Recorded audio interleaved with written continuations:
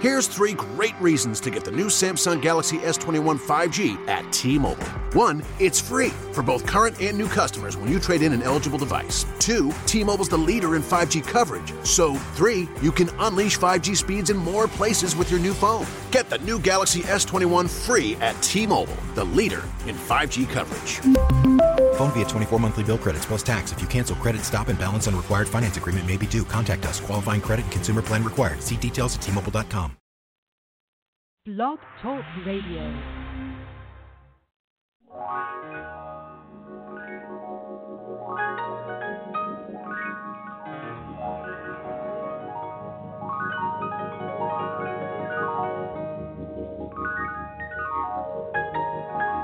You say, Rastafari.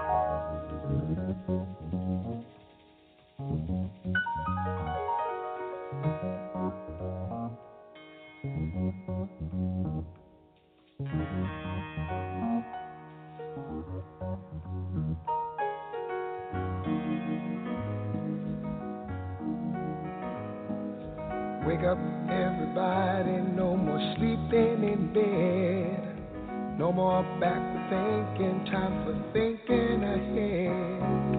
The world has changed so very much from what it used to be. There's so much hatred, war and poverty.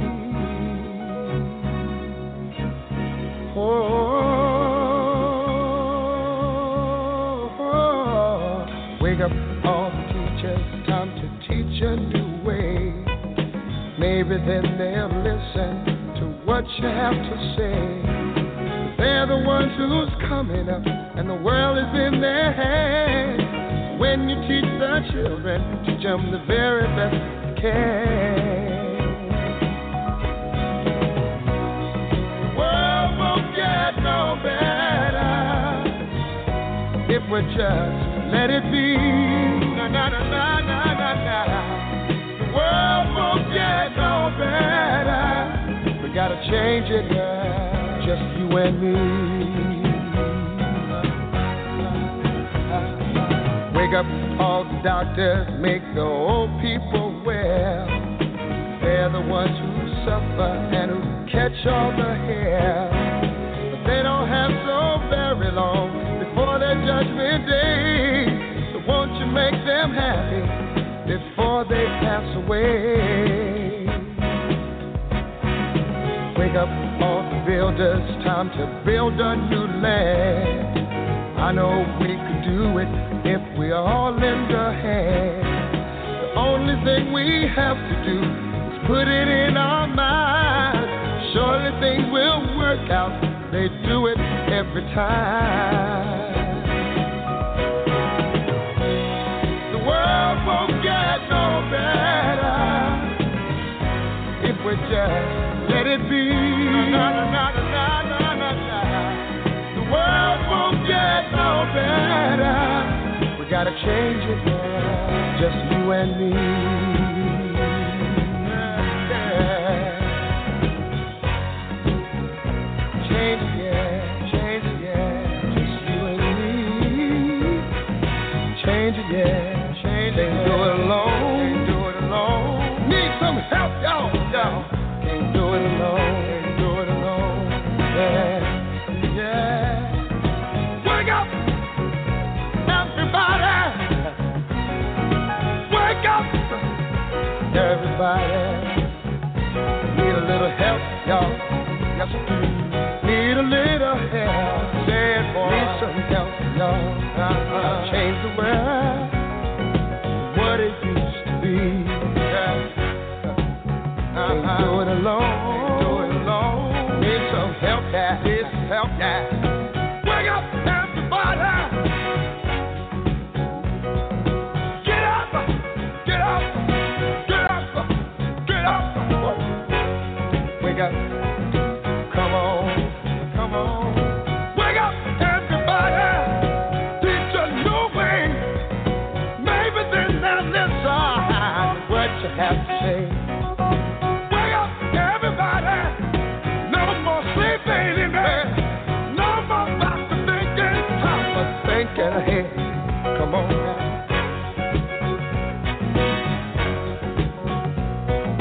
Wake up, everybody.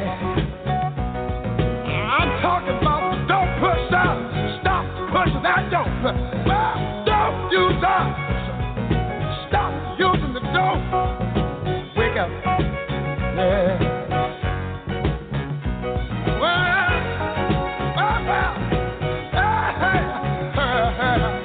Won't you tell me now? Won't you tell me now? False lying, false preaching, false teaching, Wake up, y'all. Come on.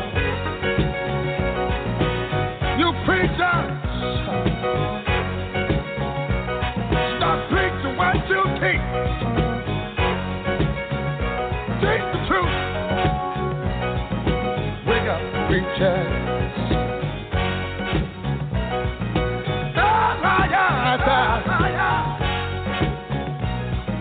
Politicians, well, stop lying. Stop lying.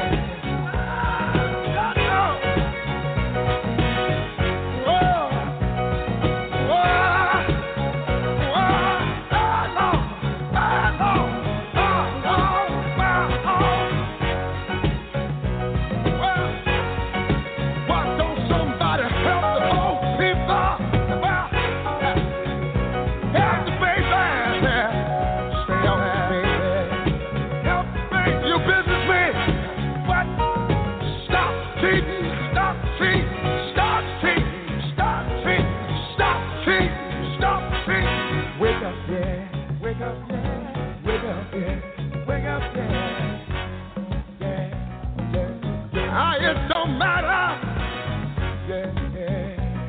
what race,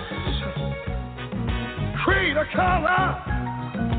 Everybody, we need each other. Wake up, everybody. Well, see, we need wake up, everybody. We need. Wake up, everybody. No more sleeping in bed.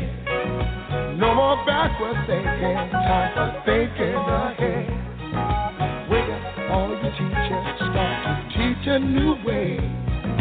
They're the ones that suffer each and every day. Teach the children. Teach the baby. Teach the baby. Teach the children. Teach the children. Teach the baby. Teach the children. Teach the baby. They're the one who's coming out. And the world. And the world. Greetings, everyone. You're listening to the Truth to Power show, and my name is Beverly D., and we have Mr. Myron Rice. And Mr. Rice is talking about IOU equals OID. This is tax season, so if you have your questions, comments about filing taxes, what forms, what is a OID, what is a W-2, call in to 323-642-1586, 323-642-1586, and push the number 1. And I also want to say that no one is giving legal advice, professional tax advice. We're just giving you what we are reading and learning from the horse's mouth, as they say, from the tax manual. Mr. Myron Rice, how are you doing this evening? Oh, we are fine here. We just Excellent. trying to bring up some forms. And again, I am not a tax professional. You need to educate your tax person by showing them the laws, stating who you are, what you're looking to do. Federal, in this case, we're talking about federal income withheld, which is, and I'm trying to bring up a 1040, and I do believe it's on line 17. The last I looked in here. Let's go down, keep going down. Line 17, federal income tax withheld. And before I get into this, we need you to, again, maybe you want to pull up a 1040 tax form so you can follow along. But here's a couple of laws. I'm kind of doing a little background of how these became federal withholding, how they became OIDs, and this is the laws that started me off, and that is Title 12, USC 412. Title 12, USC 412. So you need to pull that up. Also, something that you won't hear about, and of course, Mr. Rice is always giving information. You won't hear it out there, but it came from me. In that letter, in that code, it talks about an application. So you need to go in and type in Operating Circular number 10. Operating Circular number 10. Last week I gave you some interest income, 26 USC 6049. You need to deal with that. That deals with interest income. That's what OIDs. It's talking about the OIDs. And also 26 USC 6050J. And that is 6050J is the code for 1099A's, acquisition and abandonment. So I'm giving you here again another circular, operating circular number 10, which is the application. That is states in 412. We're going to read 412 in a minute. Also, again, everything we're doing, all of this stuff is based on, and this is the IRS form. This is not Myron Rice's. This is what the IRS says to do. And we need to go to IRS publication 1212, page 7. Now, notice that the row that says nominee, the column, it used to be in the first column, look like now it's in the middle column. So it looked like they've updated their publication, but it's still on page 7. And it's going to be under nominee. This is what they are. When you see the word you, it is not talking about you, me, Beverly. It is talking about the nominees, or we call them public trustees or fiduciary trustees. These are the persons that a contract was made with. You gave them your name and social, and they're able to tap in on your birth certificate and get the funds for whatever debt they send you. Whatever debt they send you is what they have withdrew from your estate. That withdrawal, that withheld, is not taken away and paid off until they return the funds back to the principal. And the 1212, it says it's supposed to be returned using an OID, a 1099 OID.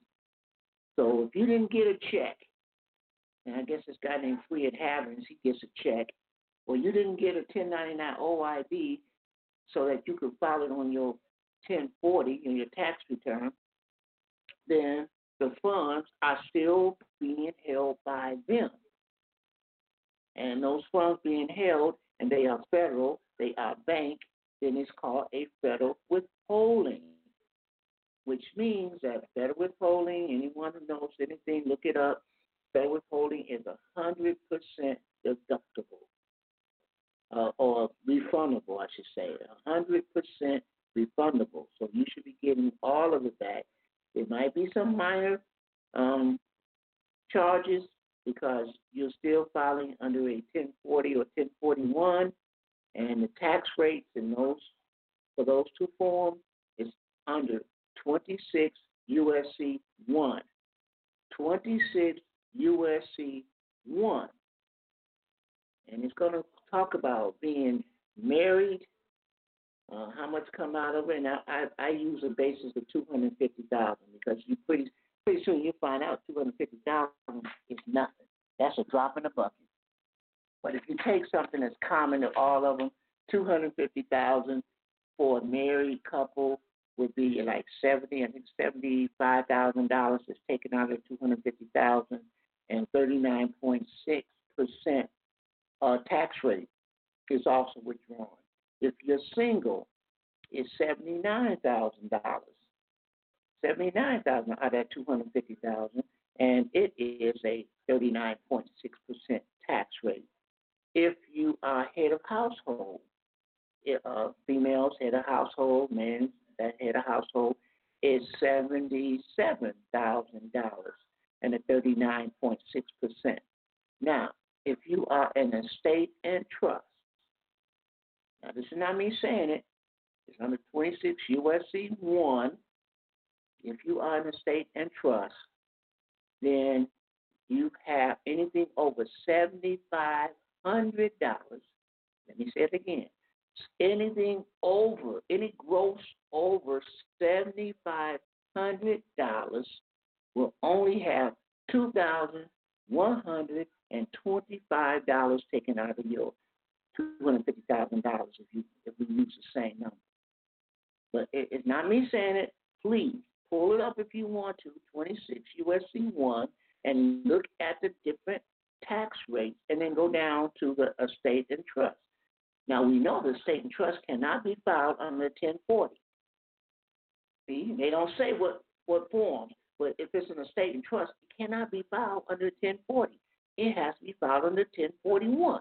So without them actually saying 1041 for an estate and trust, they do use the tax rate for an estate and trust. But we can't put an estate and trust on an individual 1040. So this is a situation where the 1041 is involved. So you may want to file under 1041. Number one line is interest on a 1041. There's no deductions. There's no exemption. You just gross it off and you get the maximum. And you do that tax rate. Gross it. So the more you have, the more you get back under an estate trust. Why do you think those people, other than some of our own color folks, have a trust? But how many of our people you know have a trust? In other words, you are ripping yourself off. Now, last week I spoke about people, and the majority of you folks are working for somebody, and you receive a W-2. A W-2 is an OID, but it's a wages and income statement. Wages is like a profit. It's a capital gain. No. I assume that you all punched the clock in, or you was on the clock when you made those funds. So therefore, it is called labor, and labor is not taxable. So you have to correct. Listen to me again. You have to correct that W-2 by putting in a W-2C and have it correction. Now, I found out earlier today that you have to order the W-2C from the IRS. So it's not something you can download off the internet, because there's it starts with red copies, and then it has copy A and B that you give to different people. So therefore, it's scannable. It has to be scanned in by the IRS. So you need to get ordered again a 1090, 1099A, 1099 OID, a 1096, and now you need a W-2C. And your tax person should know about this. If not, educate them, people. A lot of stuff you didn't know, I didn't know a couple of months ago. Now we're finding out. We're not filing the right tax forms. Because when you say wages and income, you're saying that you made a profit. Therefore, if you made a profit, then there are deductions and exemptions that you're using. So, you start off with this gross on line 1, and you got all these deductions and exemptions, and then you come up with what they call a net income. So you're claiming to get down to a lower income so you have a lower tax rate. But if you think about it, where's the money gone from the gross to the net. Where'd that fund go? You don't get it. So the IRS is getting it. IRS is getting this stuff, so they want you to file a 1040 because they get paid. But if you start putting that W-2C and correct that wages and income to a labor charges, then that becomes exemption. So it would go under line 17 on a 1040. If you want to keep doing a 1040, it would be a federal withheld income or 1099. And remember, W-2 is a 1099, folks. Quit crying about, people who did 1099 went to jail. Look at the Internal Revenue Manual, 6209, Section 2, and read tax rates, tax classes. And a W-2 is a tax class 5, a 1099, all of them are tax class 5. So it's an old saying, if it walks like a duck, if it quacks like a duck, then it's a duck. So a W-2 is an OID, but they didn't want to put something down there where you understand, wait a minute, what that means? And then start reading and looking up and coming up what I'm telling you right now. A W-2 is an OID.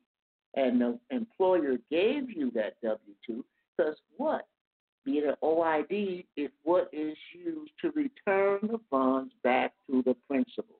Let me say that again.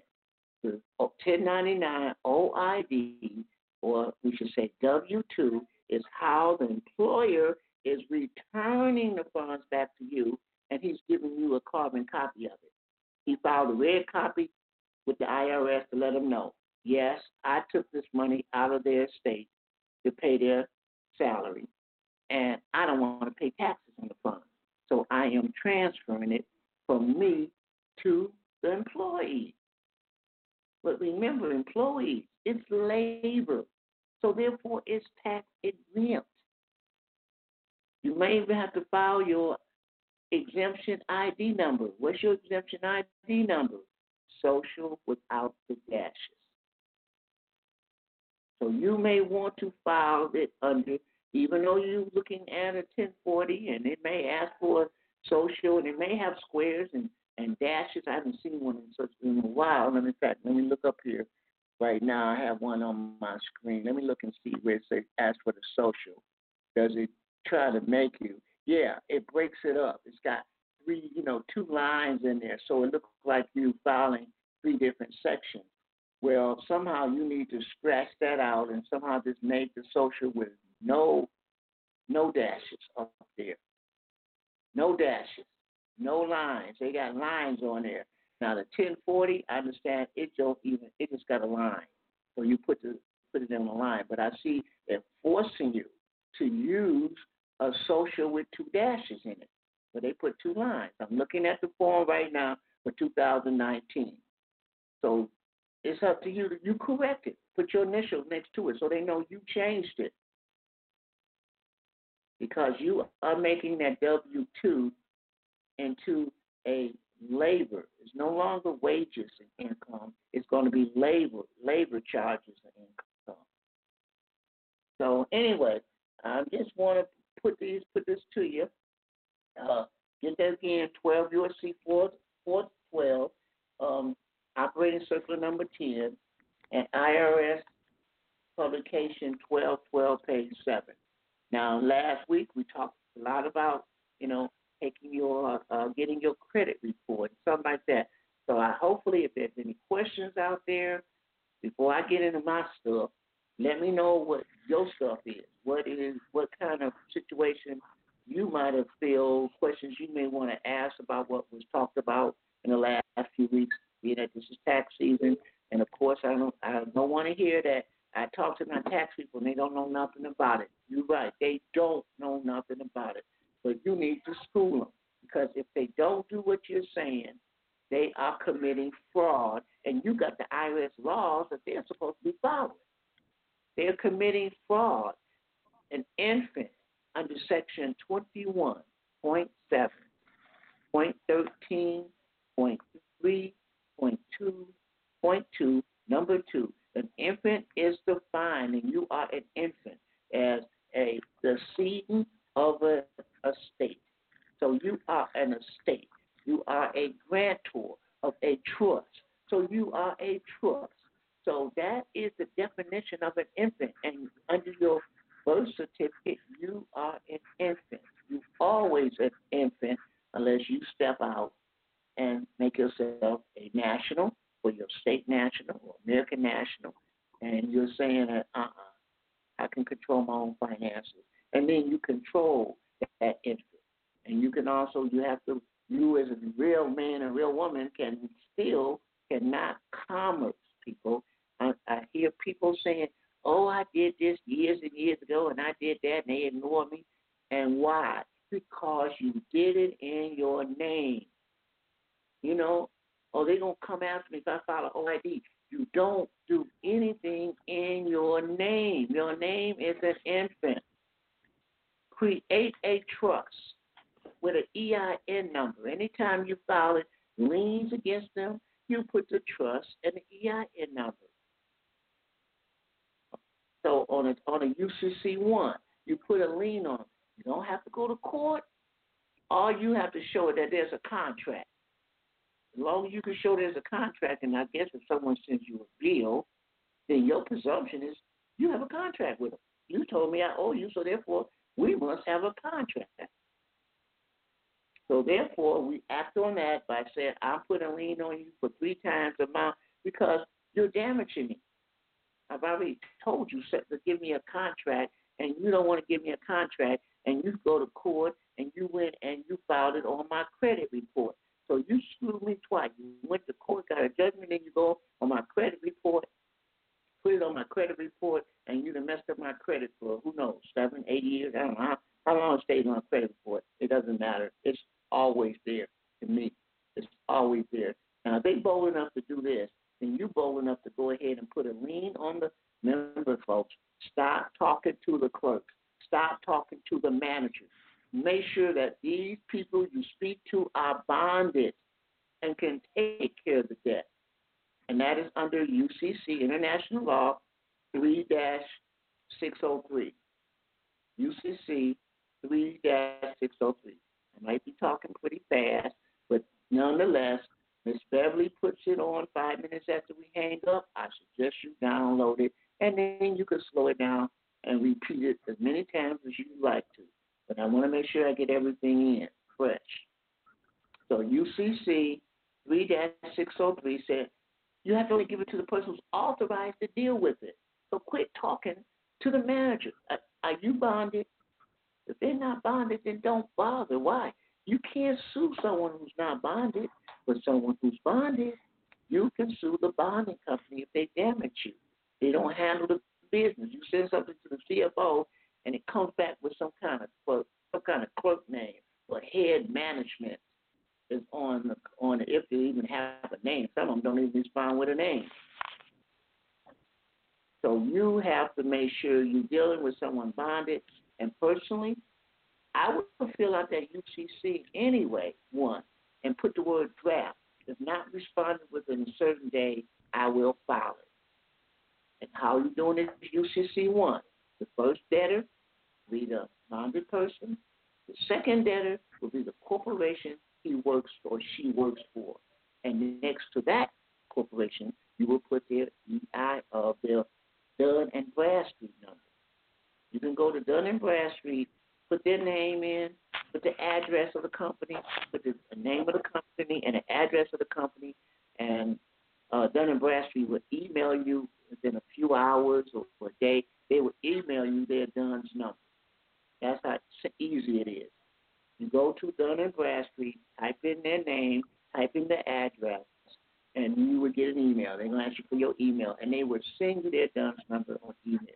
So you got the bonded person, and you might want to go down to the county clerk to find out where their bond is, who's holding their bond, which is an insurance. You got the corporation who's doing business, because if they got an EIN number, that means they're doing business on the market. So if you report that EIN, that Dun & Bradstreet number to Dun & Bradstreet, their credit rating goes bad. Because Dun & Bradstreet is only for entities, corporations, not for people. We have Equifax and those other credit bureaus. But a corporation has Dun & Bradstreet, And it's crucial that they keep a good record so that they can get loans from the bank. So if you put, again, the debtor, the bond debtor, whoever you spoke to, whoever bonded, CFO, CEO, the second debtor would be the corporation and their DUNS number. Number 3, you, the secure party creditor. You don't be putting your name in there. Put in the trust that you created and the EIN number of the trust. Let them go after the trust. Who cares? Hell, you could dissolve that trust and create another one. Let them go after the trust. But you don't want them coming knocking on your door and arresting you. Because you could have a whole lot of people under that trust. They really don't know who's operating under that trust. And in box 4 now, this is so crucial. Normally, whatever the fee is, whatever you try to discharge from them, and they wouldn't discharge it, then you're going to put that amount in there, multiply it by 3 for your damages. And then you're going to state on the last line. The last line is, you will not retaliate when I get paid. You will not. The corporation shall not retaliate when I get paid. So there are people. I had a guy last week call me about a man who wrote he received a $2 million check. He went to the bank. He cashed the check, and the bank called the police, and they took the check.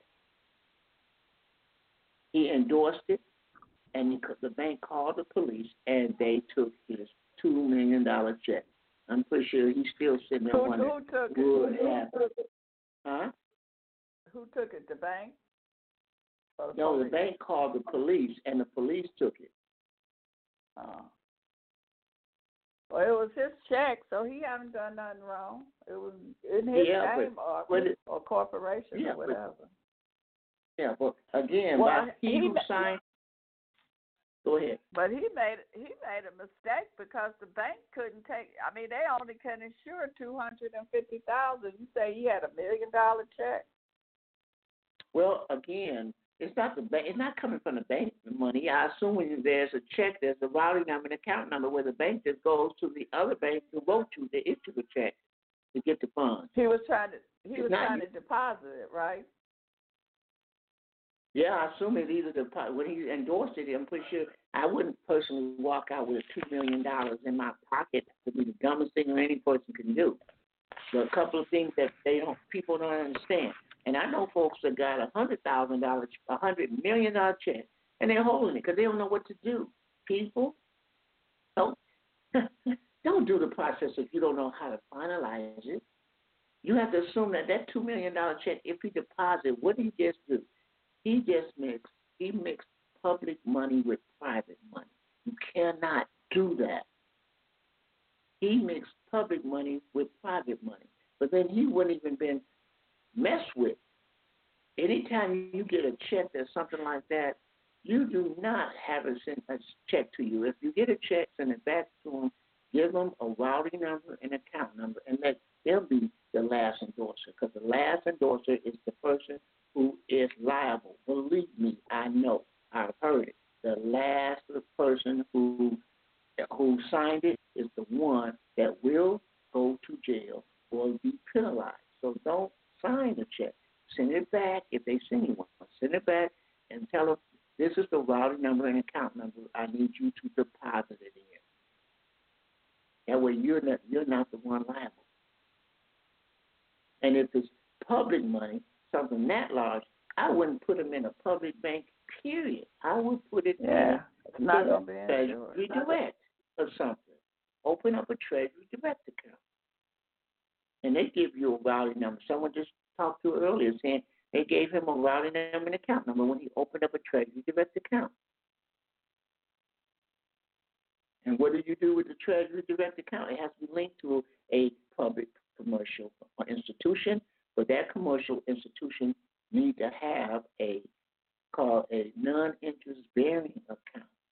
A non-interest bearing account is at there, so your private money is going into the non-interest bearing account. That's an account that doesn't get any entitlements. That means there's no interest, nothing that you're not receiving any funds from it. The only thing it is FDIC insured, as every account has to be. Federal Deposit Insurance Corporation has to have. Everyone has to have an FDIC to protect the account. But that's not any kind of interest you're getting. That's what happens if the account, bank go bankrupt, or bank disappears, then you're insured up to $250,000. And so you have a non-interest bearing account. What you put in there, you put in what you need, and you collateralize it. You talk to the bank manager, get to know your manager. If your bank don't do non-interest bearing account, if your bank manager doesn't have a medallion seal, go to another bank. Go find another bank. You want those two things, a non-interest bearing account and a manager that has a medallion seal, which makes them a federal notary. That's all they are, federal notaries. And when they sign the forms, the Treasury Direct forms, because the Treasury is one department where the people out here are millions, they need to use these federal notaries to verify that this person has a signature card at that bank and that they are who they say they are. So the Treasury won't have no problem converting birth certificates into money that's being deposited into your We have bank. a caller.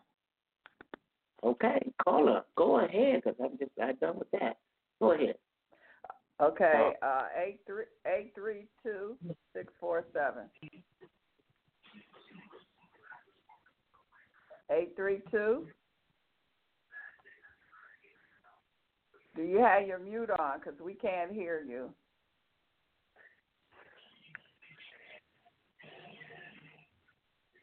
Okay, 832. Oh, you said something. Hello? Say something. We can hear you now. Did you want to talk? You pushed the number 1. Leroy? Yeah, go talk. I can't hear him. Huh? I can't hear him. Oh, you I can hear you. We can hear you.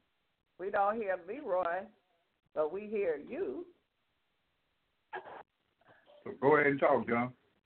Go ahead. Come on, John. Listen, I was reading over some of Byron's pamphlets that I had ran across, where he was giving some great information on your checking, on your deposit account. When you work every week and you have a direct deposit, your funds are coming out, and you can take a statement for each month that you worked that year, the deposit that's been deposited into that account, and at the end of that year, if I'm not wrong, now correct me if I'm wrong, you can actually do a 1099 on that and have all those funds returned back to you. Is that correct? That is correct. That is correct, but it's easier.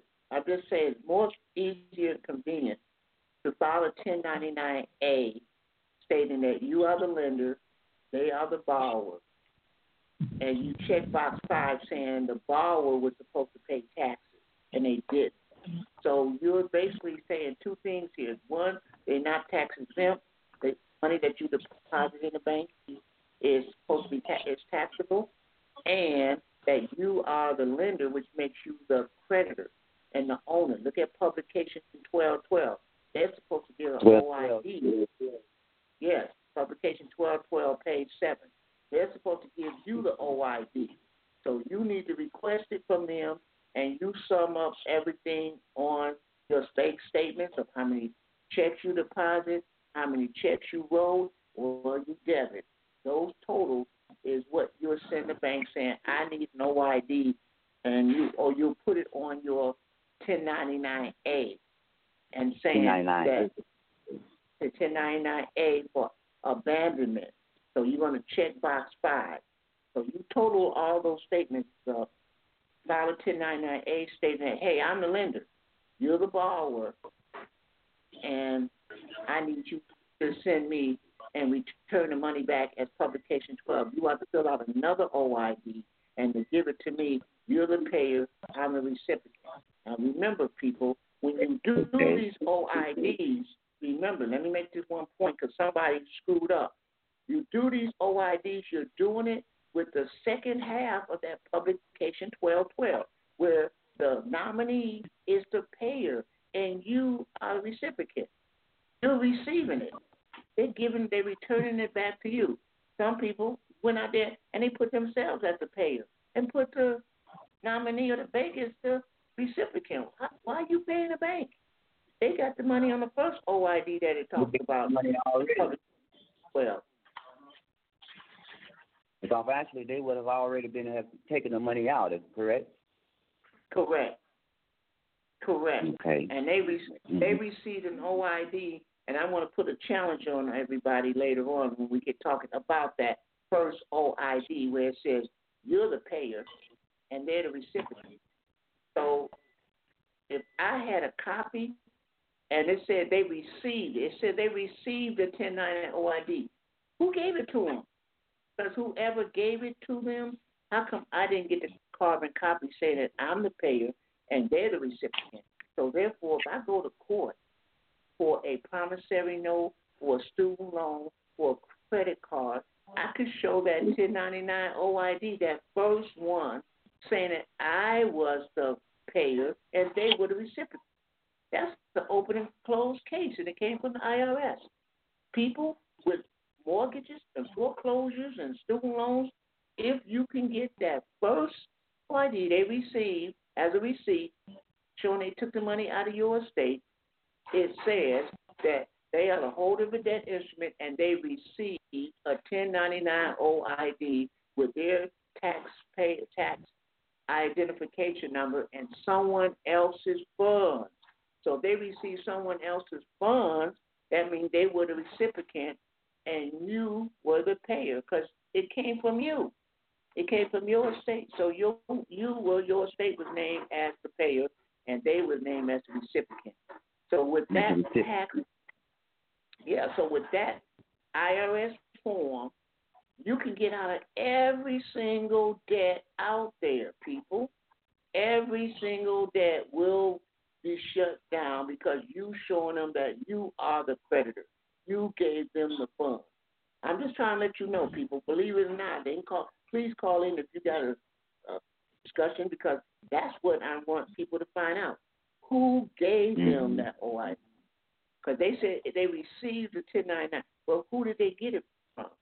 Well, we might be able to find out in a minute later on here when we look at their, call it their operating circular number 10.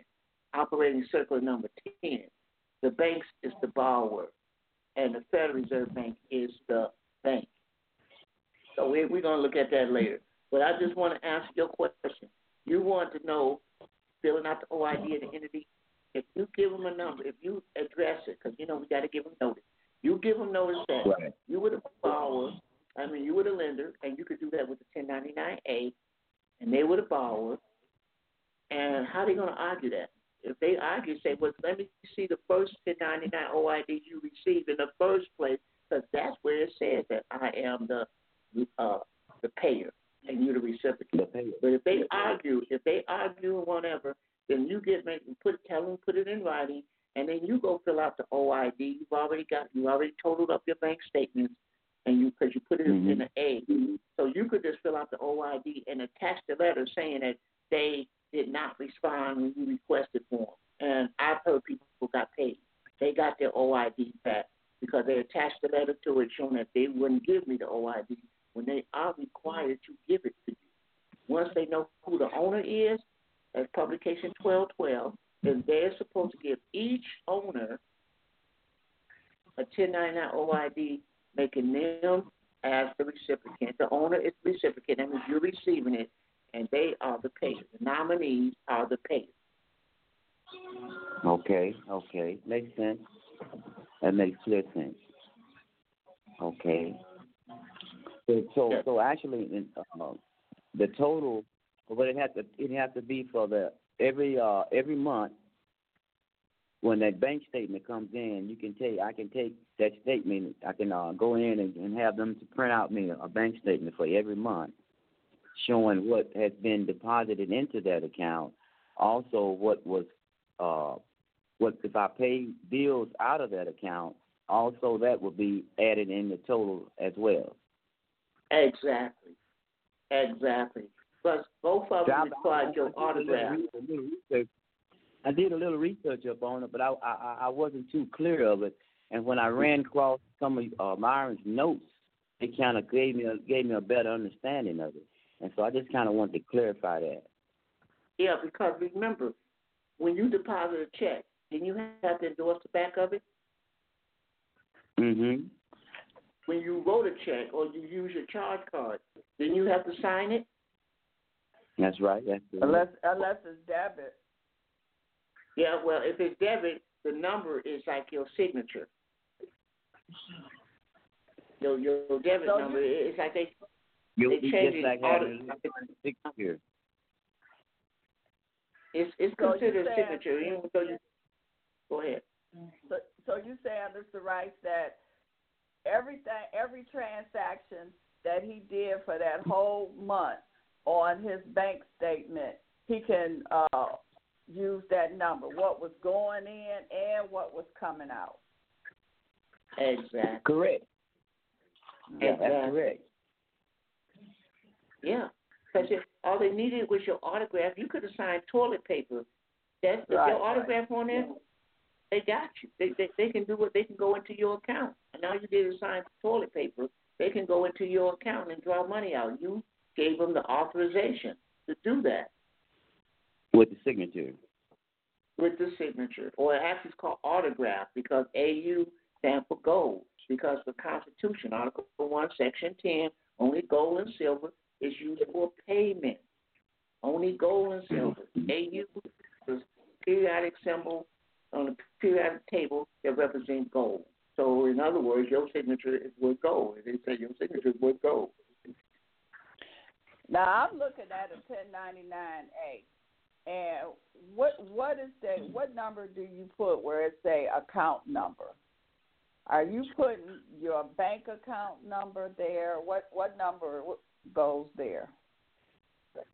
On a 1099-A, and you the lender, you on top. Right. At the bottom would be the borrower, and the address and everything is for the borrower, and account number is for the borrower. Whatever account number the borrower's got the money in, that's what you're going to be putting under there. So not your bank statement account number. So you don't put that there. You put theirs there. I mean, you need that blank because you don't know what theirs are, right? Yeah, you know your account. You know your banking account number. Remember, 1099-A. That's what I was asking. That's what I'm trying to find out. Do you put? Go ahead. Yeah, you got to put their number. Wait a minute. Hold on. Because remember, an A is called an alert. Now, I call it an alert. The 1099-A is alert. You're alerting the IRS that these people took money out of your estate and they didn't pay taxes. So the IRS will go to them and say, hey, I got this account number and I got this amount under this estate. Do you have it? They're going to say yes. You need to transfer the money into your escrow account at the IRS. And that's what the A does. It allows the IRS to go over to them and say, do you have this account number with this amount in it? Yes. Okay, well, I need you to transfer that amount into your estate, which is their EIN number, or their escrow, which is their EIN number at the IRS. Now, you have a escrow account, too, under your social.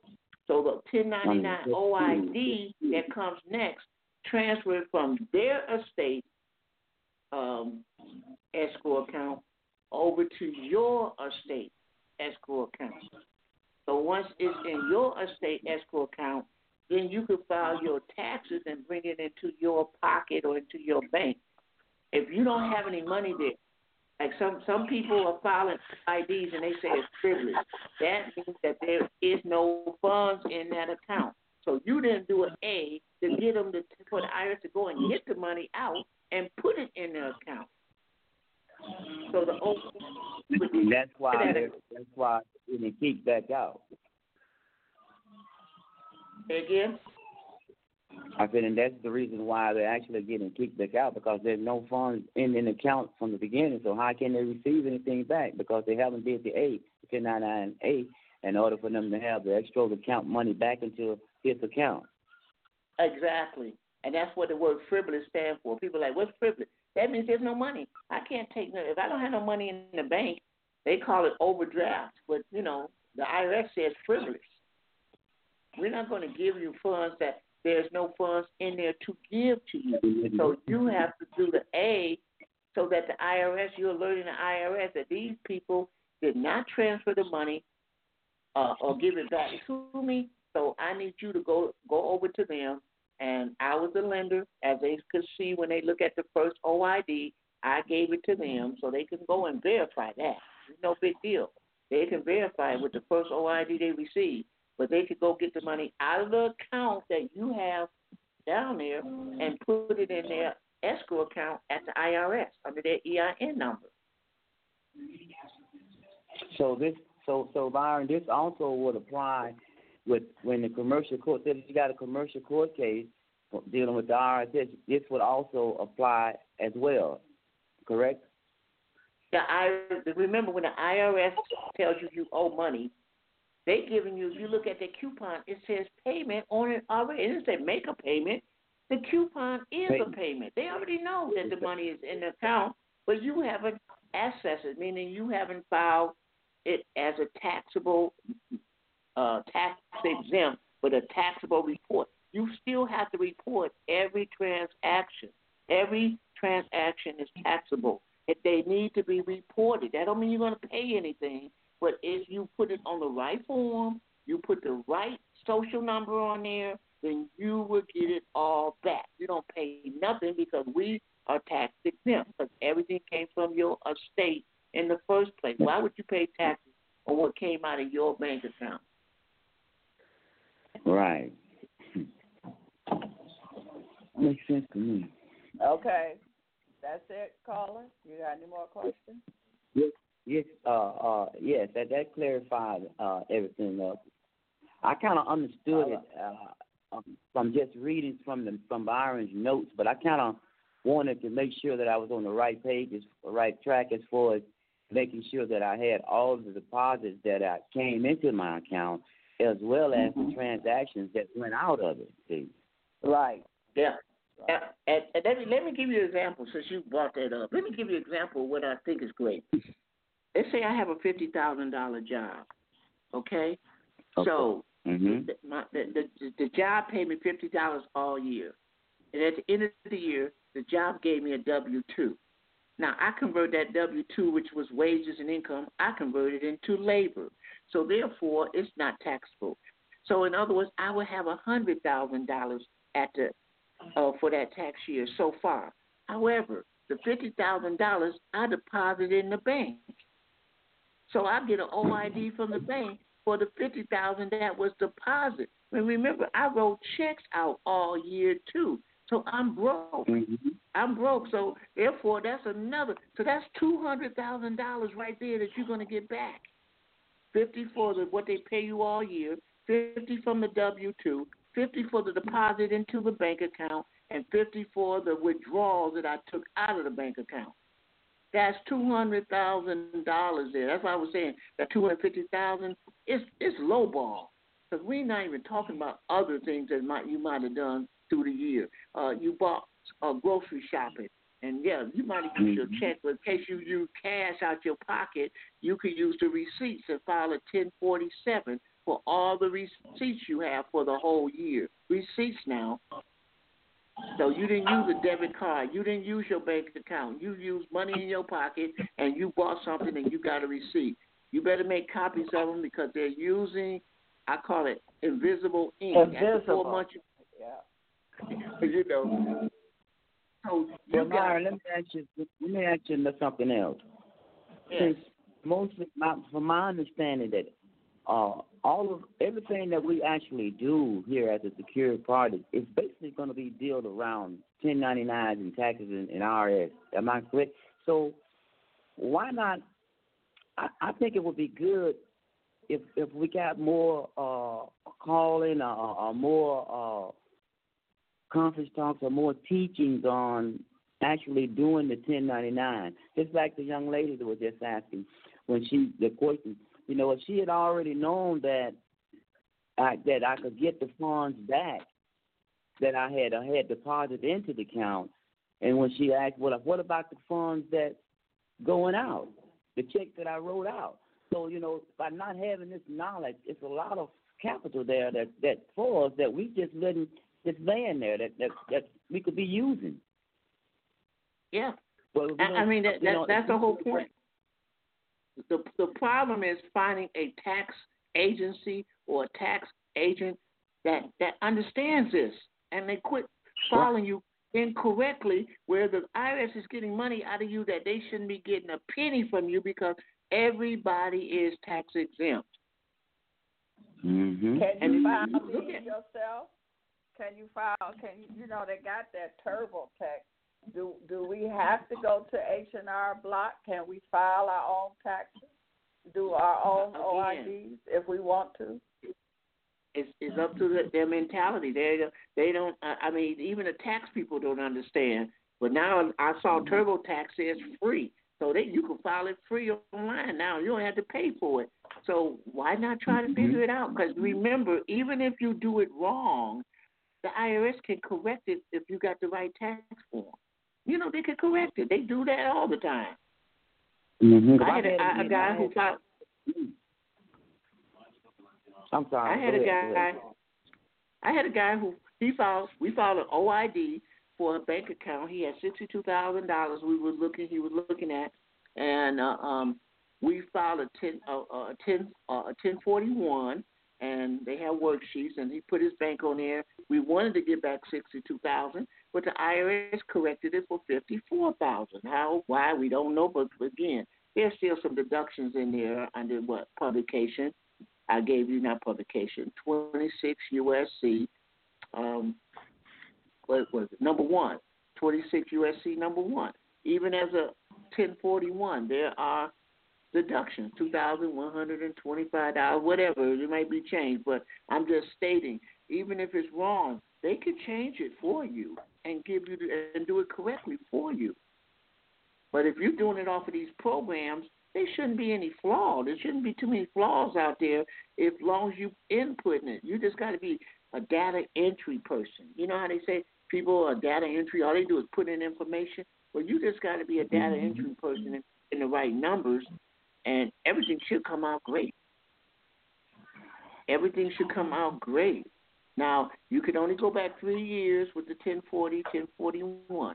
So if you want to go back further, then you need to look at a 709. Of course, that tax form costs a little bit more, but it may be worth your time. When I'm finding out the 1040, line 17, federal income withheld, is, in other words, you are identifying whatever whatever charge that someone sent you, you're identifying with a certificate of title. The 1040 is a certificate of title. So when you put it on line 17, you identifying that charge as being, you're identifying as being yours, and you're reporting the taxes.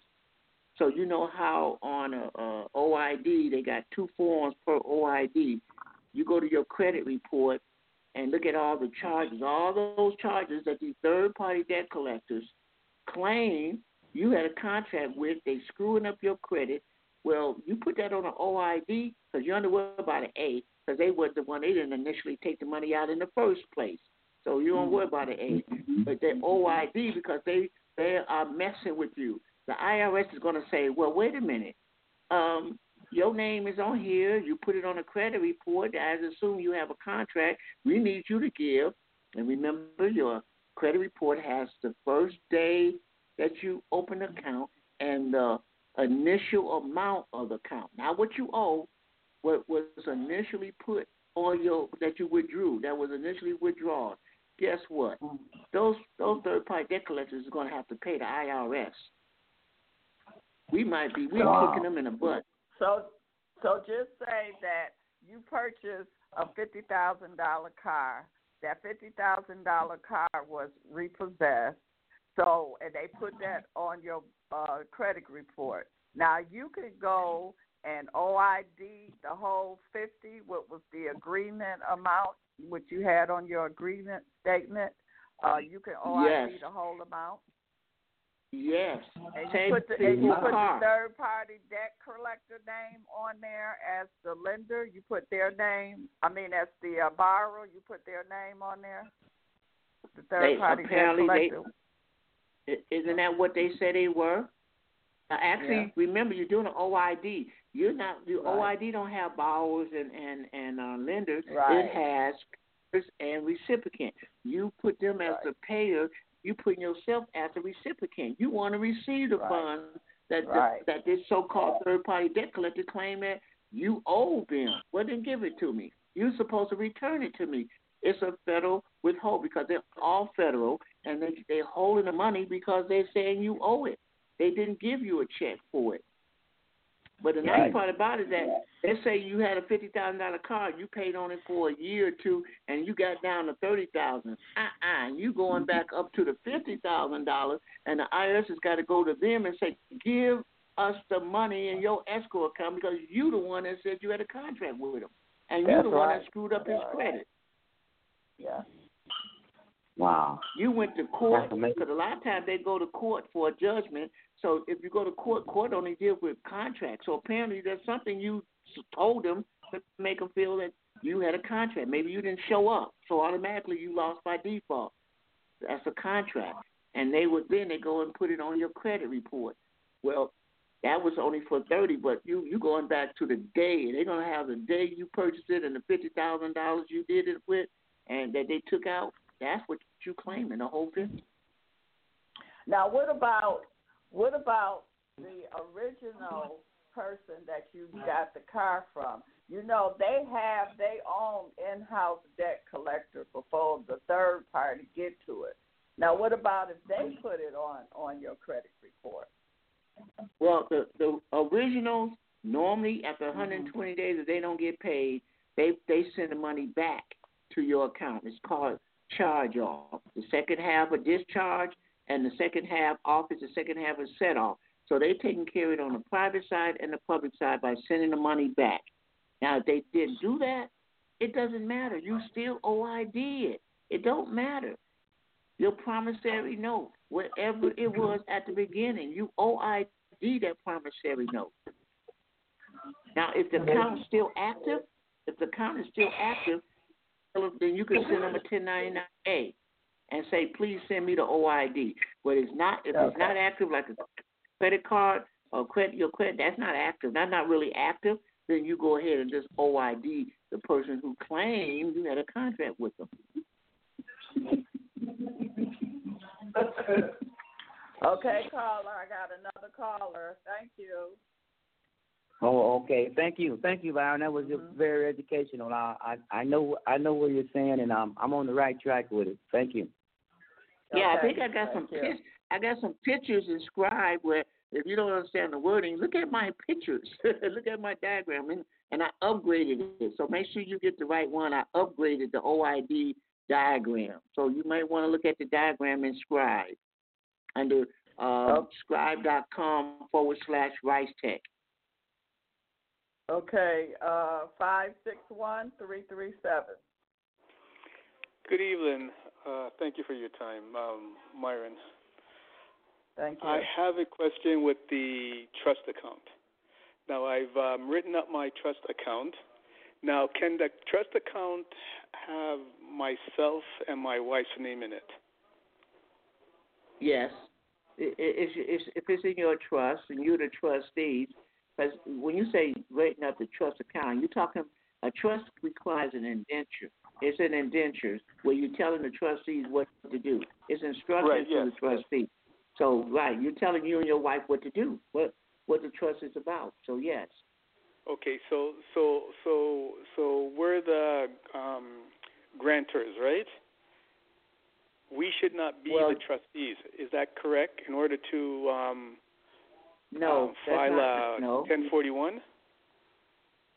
Yeah, when you do a 1041 and you're doing a state trust, it doesn't ask who the trustees is.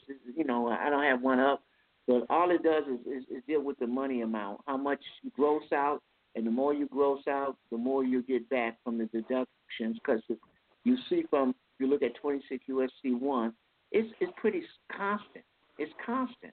$2,125, no matter how much money you make over $7,500. So it should be constant. But it's only about the money. They don't need to know the information. Only thing the IRS want is to have you report the funds. They don't care about the people. That's why you could file children and grandma and the whole Kennedy file under trust. They don't file individual taxes. All of it's done under their trust. So all you got to do is show them where the income comes. Now I know a 1041. If they do they still have worksheets? They used to have something called worksheets. Do they have worksheets still? Because they keep changing these tax forms. Do that 1041 have worksheets? I didn't see any because I was reading the instructions. Okay, well, when we filed it back in 08 and did for OIDs, every worksheet was for every bank, every account you're OIDing. They all have separate worksheets. And on the 1040s, they used to have Schedule C, but now they don't have Schedule C's no more. They got 1, 2, and 3 and whatever. But the point is that you have to. I personally would just do a spreadsheet and put the the name of the company, the EIN of the company, the reported taxable income, and total it all up, and then put the total on the 1040. Line 17 or the 1041, line 1, where it says interest. Okay. Okay, all right. 1041 says it says interest. It don't have no deductions. It don't have no exemptions. You understand? You just grossing it out and you're taking a certain amount out. Okay, gross out. Okay. All right. Okay. Because I was getting confused when I was looking at the IRS form SS4. Yeah. It was asking me, was it estate, deceased, or was it a trust? And I was getting confused on that. Yeah, because I know my bank, when I asked them to open up a non-interest bearing, and I said estate trust, the bank was confused because an estate deals with the social, and a lot of people put things on their social for their children. When they die, they have their social, whereas the trust had an EIN number. EIN, okay. Okay, so they're looking at two different entities. When you say estate, they think it goes to the social, or you say trust, which is an EIN number. So they're like, well, which one you want to do it in, Mr. Rice? I'm like, well, I'm going to do it in the trust. And they said, well, we need something from the state or the county that says you can do business with that name that you have. So when you go to and the that's bank, where the SS4 comes in. No, the SS4 is only requesting the EIN number or the 98 number for the estate. It don't have nothing to do with operating in your state. Your state, you're going to have to go to the county or to the state to get, to get licensed, I don't know what they call it, tax ID or whatever, where you saying you're operating, because they don't want anyone creating money laundering corporations. So they need to know that the state and the county knows, or the county, that they know you legitimate. The EIN number could be anything. You could EIN anything you want, but that doesn't make it legit. Okay. So all right. That's not the 610 form, is it, Mr. Rice, that we had to file with the court? That's not what you're talking about, right? The 610 was the form you doing if you have an estate and you want to record it in probate. Then you do it under the 610, and you name all. You put the name of the estate and deposit it in. So your estate is registered. You want your estate to be registered with probate, so when you die, it don't have to go to no judge and him hiring an attorney, and they pretty much spending all your money up. You just say, well, it's filed, and you just look at whatever you said who you want for your executor and all that, and you already have it recorded and probate. All right. Okay. Now you just put a twist on this for me. All right. Well, so which are you creating? You gotta know, are you creating an estate or a trust? That's what I'm creating a trust so I can get a non-bearing interest account, right, with the bank. There you go. Oh, And so I'm going to get an EIN interest-bearing account? Yeah, non-interest bearing. Okay, non-interest bearing. We don't want any entity, no entitlements at all. We don't want, it can't make money. Let's put it like that. You know how checking savings account has some interest that makes money, a CD has interest. You want non-interest.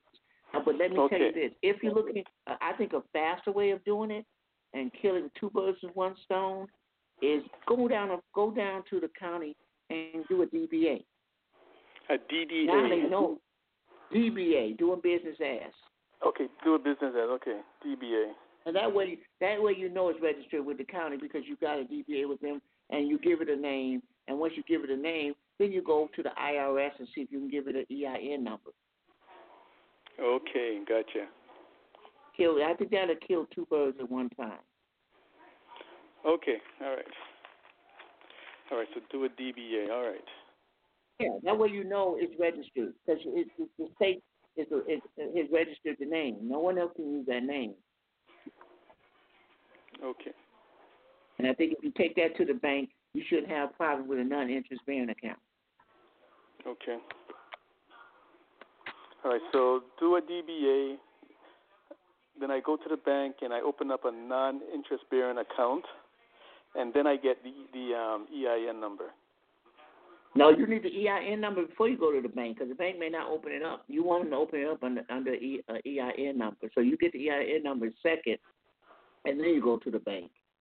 Okay, I got you. All right, thank you. Okay. All right, thank you, caller. I'll just listen. Now Okay. Yeah.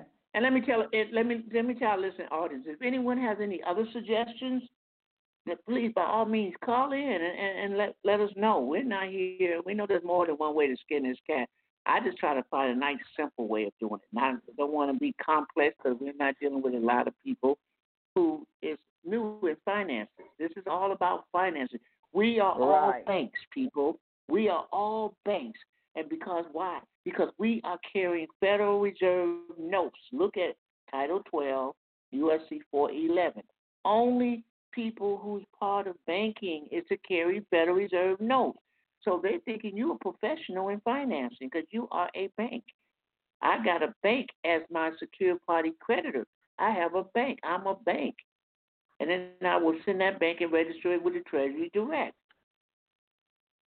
So I'm just saying, we have to be more proficient in banking. And earlier I was talking about how you're going to, for the non-interest bearing account, you're going to walk into your bank and tell them I need a escrow account and take some of this money out of this non-interest bearing account and put it in an escrow account and give me a line of credit and check. So you just converted private money into public money.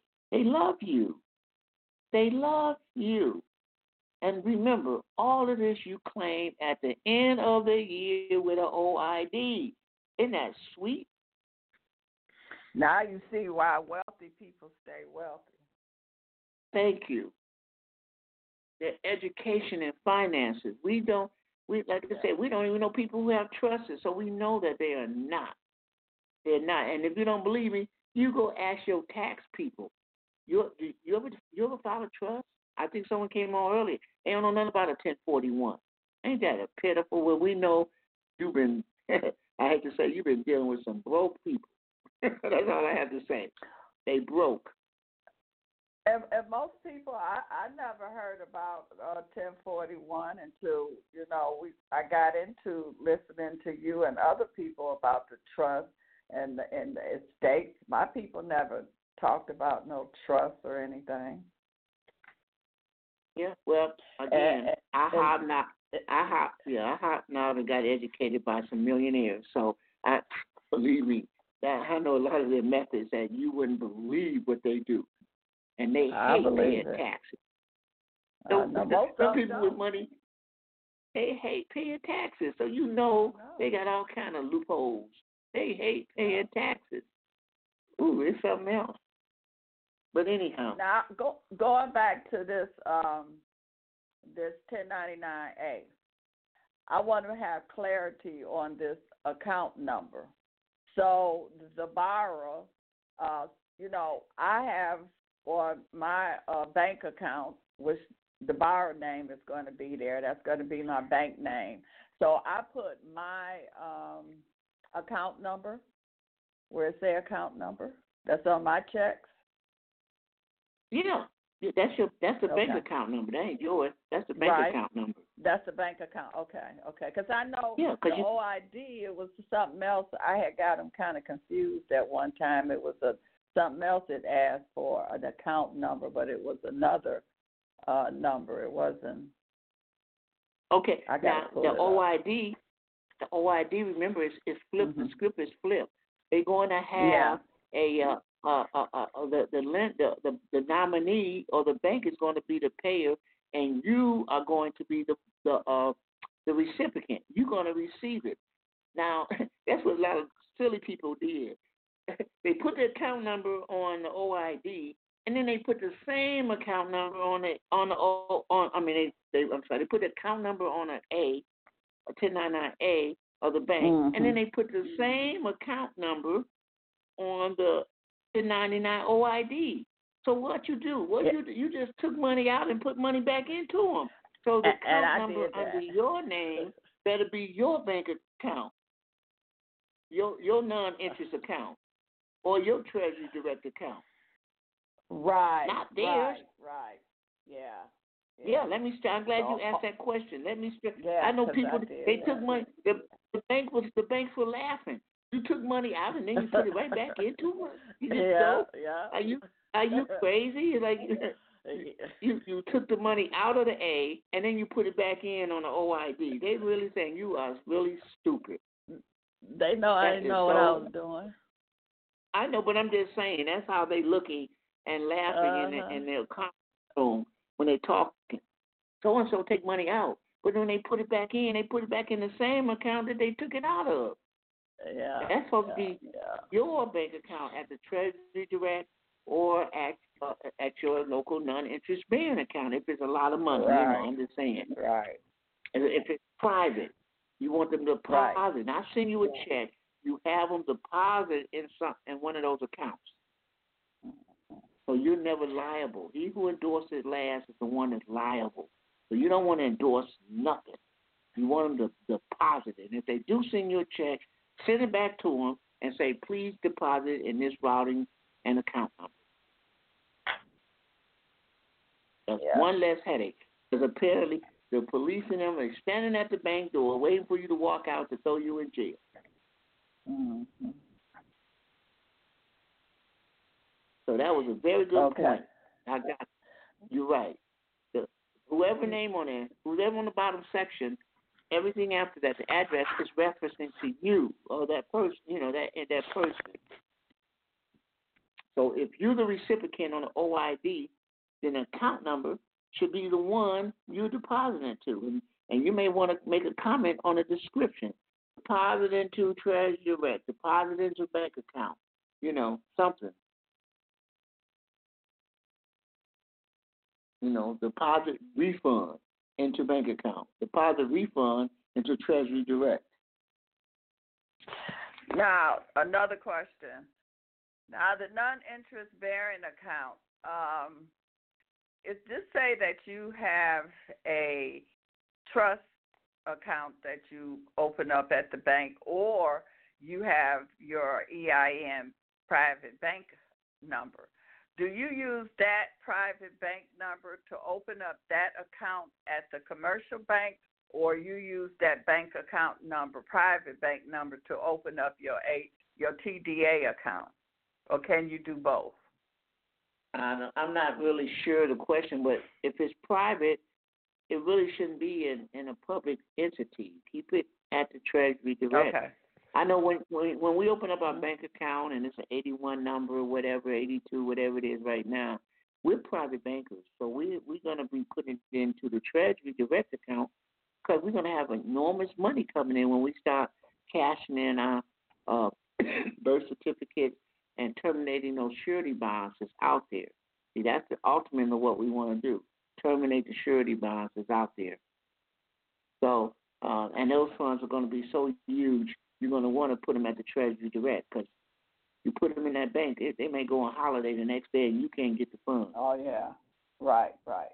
So the bank, you should open that up with a trust account number, EIN number, your bank. And your private bank account, you open that up with the Treasury Direct account. So those two different. That's my recommendation. Okay. That's my recommendation. See, sooner or later, again, your bank is supposed to be your secure party creditor. It means it has all the equitable interests, titles, and rights of the child, because that's what they're doing. It represents the child. That's what I call them assignees or avatars. That's what they are. They got the equitable right, title, and interest. So if that's the case, and they're no different than a nominee, why can't your bank fill out a 1099-A acquisition and say, okay, here's a window sticker from a car for $50,000. I'm going to attach that to the A, an acquisition, and order the vehicle, order the funds, and have it put into the estate. And then you do an OID from the estate over to the bank. Get it? That's what they do. That's what the nominees do. They fill out the OID, they get the money from the Federal Reserve Bank, and it's given to the ball will be the estate. Now the estate would transfer it on the OID, would transfer it over to your bank. Now your bank would give the dealership called a letter of credit. Look at Patrick Devine. He talks about letters of credit. They come from one bank to another bank. And that other bank, when they get that letter of credit, they go to what they call a TTL, Treasury Tax and Loans. And that TTL is how it's converted. They take that letter of credit and convert it into cash money for themselves. Now you can go in there with a 1099-B bartering, or you can go into it with a money order back in the funds that was given to the bank, that your bank gave to their bank, and just go pick up your vehicle. I know they don't want us to hear that. I'm not going to get into details on that because they don't want us to know all of that. Right. I'm just trying to put a light at the end of the tunnel, people. This is what some of you are not set up to even do it. Don't even think about it because you're not set up to do that properly. So, but just thought I mentioned it. There's things that you can do. And Patrick Devine bought him a truck doing just what I'm just described to you. So these are things that can be done. There's several ways you can purchase a vehicle. You can put a lien on a vehicle. There's ways you could borrow the the 1099s and get the vehicle. There's so many different ways of doing it. Yeah. Because so, Mr. Cooper, is that his name? Coleman or Cooper? What was that guy's name that purchased a $70,000 car? What's his name? Cooper? I'm not YouTube. Cole. What was his name? You mean I got it. Booker? You mean Booker? I'm talking about Booker. Yeah. Yeah, he showed how you could create your own money orders. Period, from nothing. You could create you could create. You can go in there with a money order and create it out of your estate, and they have to give you the car. And if they don't, again, make sure you attach that lien, that commercial lien on them, and say, excuse me, if I don't get my vehicle within a certain day, I will be filing this lien on your corporation and your bonded person that I'm talking to, and see what heads be spinning. Because when those UCCs are filed, their credit goes bad. Their credit goes bad. Believe me, they don't want their credit go bad over a piece of car. Huh? Right, because they will. If they wasn't talking to you before, when you start doing that UCC, they will want to talk to you then. I've seen someone do it, and them people hurried up and got things straightened out. Because the first thing they're going to ask you, what do you want? What do you want? What are you asking for? Yeah. What do I have in box 4? What do I have in box 4? Okay? That's what I asked for. Give me what I put in box 4. And don't be retaliating. Don't be trying to retaliate against me when you do pay me. That's it. Otherwise, I'm filing this OI. I'm filing this UCC1. And they can't stop you. They can't stop you. And again, remember you operate under the trust. So you should say, what does the trust says in box 4? Because it's the trust. Don't say you. Don't make it personal. Keep it always occupant of the trust. Okay. We have another caller. 281-223. 281. Hello. Hey, how y'all doing? Great. How are you? I'm doing pretty good. Just wanted to share some information, and it's kind of I done shot my shot. I'm trying to see what to expect at this point. I'm the partner to the brother that was on the line a little while ago saying he got the cars and stuff like that.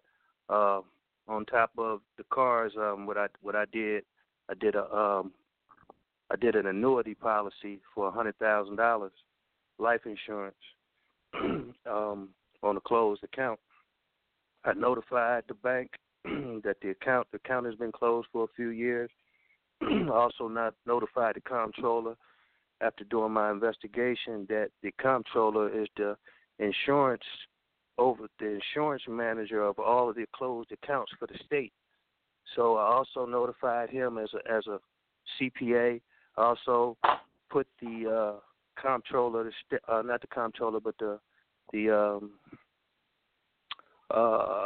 Secretary of State on notice that I will be using that account for what it's supposed to be used for offset and discharge. And so once they submitted to me, the Secretary of State of your state or the United States Secretary of State? Which one? Both of them, from my understanding, are CPAs. And so I just want all of that. Men lie, women lie. Them numbers shouldn't lie. So if y'all all accountants, whatever booking needs to be going on both sides, all of that should match up. So I put all of these accountants on notice that I'm going to use this account as well as the bank. The policy is kind of in the air right now. They received a check the other day. They said they weren't going to accept the check, but my insurance agent, who I've been dealing with him for about 2 months now, trying to bring him along as to what I was going to do, he was saying that based on all of their supplemental information, they see that there's no fraud going on, but they didn't want to accept it. So they supposedly sent the original back, and they gave me the information, their wiring information, to utilize it myself. I told them I'm not sending a different instrument. I'm going to be utilizing that account. So they sent over their wiring information, and hopefully Tuesday it went through. So that's kind of where I'm at with it. I don't really know what to expect. I know that I'm out of town right now, and they supposedly sent the original back to my Houston address, but I'm in Philadelphia right now, and I won't know if they actually sent the original back. But right now, on Thursday, I did a wire. I gave them my information so that they can manually input it themselves. And it's beautiful. It sounds like you got everything. You dot your I's and cross your T's. I would personally file that UCC1, put draft on it, and put down that 3 times wherever it is you try to purchase, put 4, multiply by 3, just to let them know I'm filing this. Either you just can't not accept it. According to HJR 192, what is it? 192. Every obligation is discharged dollar for dollar. So that means any debt or anyone who gives you a debt they're supposed to take care of it. It belongs to the United States. It's not your debt. It belongs to them. So you take care of your own business. Yes. This what happened too. This instrument got sent out the same time we did these cars in November. Actually, before we did the cars, I did this policy, and when I sent it out, they sent it out registered mail, and it never left the state of Texas for a month. It never left the state of Texas. So about 2 weeks into it being mailed out, they called me and would say, "Hey, did you send it out?" Because I guess they was looking to get their commission check by a certain time. So I took a screenshot of the registered mail, and I guess they sent that over to underwriting. Underwriting probably seen that it had been sent off, and they went on and pushed the policy through even before they got the check. So it wasn't until a month later for me I was getting ready to make a loan against the policy, and that's when they say, hey, we never received your check. And when I tracked it down, I went and got it, and that's why I had to resubmit it and everything. But in the meantime, I already have the policy. I have a security in my name valued at $1.8 million. So I don't care what they do. I'm getting ready to go file it on my UCC. Yeah, that's beautiful. And I don't understand. How did they know what was in your registered mail? Did you insure it or something for amount? Well, they knew that I was front loading the account with $100,000, so they knew that it was an instrument for $100,000. So that but the post office, the post office didn't know that. The post office wouldn't have known that. No, they didn't. All I did was take a picture of the stuff that I sent off. I didn't even put the insurance on it as I normally would to qualify it for that amount. I was broke. Right. So I'm I trying just to figure took out what the bare minimum. I'm just trying to figure out what was the holdback on the registered mail to be delivered. The post office is usually more efficient than that. It was just a mix-up. It just never left the state of Texas. It went from one side of Texas to the other side, and then they delivered it back to my postal address, and it just sat there. Did you do a tax secure with it? Did you do a tax secure? No, I actually paid for the red and white. What's that, certified mail, the red and white one? Was that registered? That's the registered mail. Register. Yeah, I sent it off the red and white, and I paid for it, but it just never left the state of Texas. So I reissued it, and when they got it the second time, that's when they were saying that they wouldn't accept it, the hard copy, but they would manually input it themselves. All they needed was the routing number. I don't think they wanted to touch the check, but that account. They didn't seem like they had a problem because I told them bold-faced, I'm getting ready to send y'all the same information, and they sent the information over. Well, that was I'll definitely look to see the success in this one because it's something, we can give a show to, give a show on. Because this sounds, first time I ever heard of this. I was. I like it. I appreciate it. I will keep you guys posted. So I should know something Tuesday. Okay, I'm going to give you my Skype. Okay, yeah, I've been trying to get it because I got some 1099 LTC stuff I'm trying to do for some people too, and I just know where to really turn to with that information. But I even talked to my insurance guy about it one day, just trying to pick his brain. He's a pretty smart dude. Albion, and he's a pretty smart guy. I'm talking to him, and I'm asking him, is he familiar with this form? So let me pull it up. So he's plugged in with Westlaw and all of those law sites and stuff. So he's pulling up, and there's 6 requirements that they go by to qualify for the LTC, but you only have to have 2 of the qualifications. So as he was explaining the qualifications, I instantly thought of you. I was like, wow, I see how each and every person that goes to jail actually qualifying for this long-term LTC based on the qualifications there.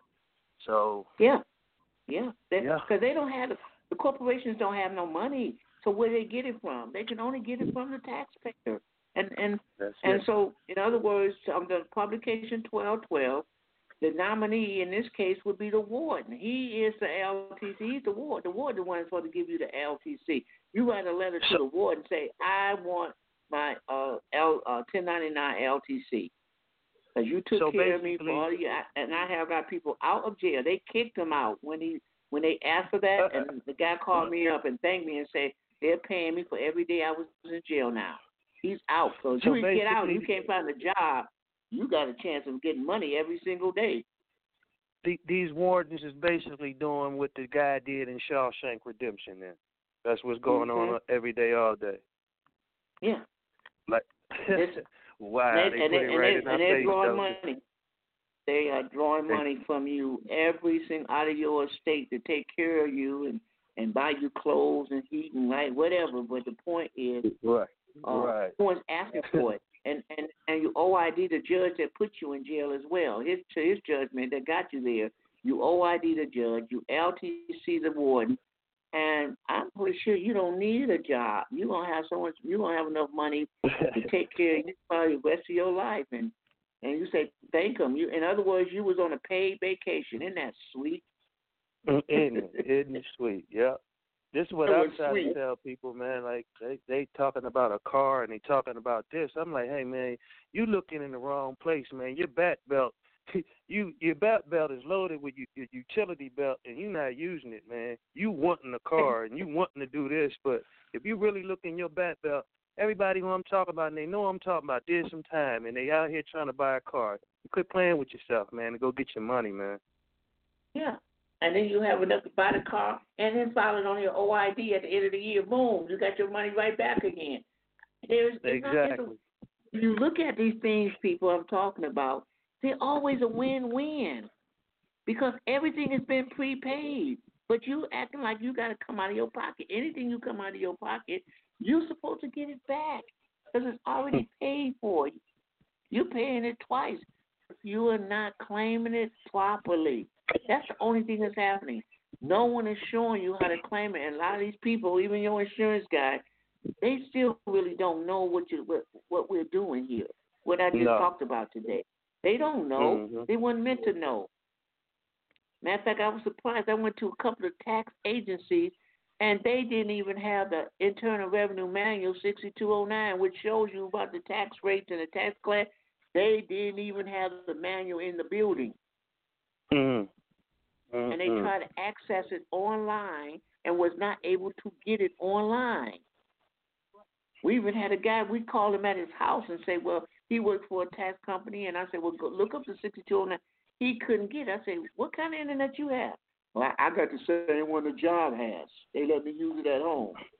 That's why he can't get it. Yeah. Intentionally keeping them in the kiddie pool. Got them in the kiddie pool. And treating us more like slaves. And that's why they say we don't need to know it, because we're still U.S. citizens and we're slaves, but we are Americans first. Your birth certificate at the top is where you was born, a three-dimensional breathing person.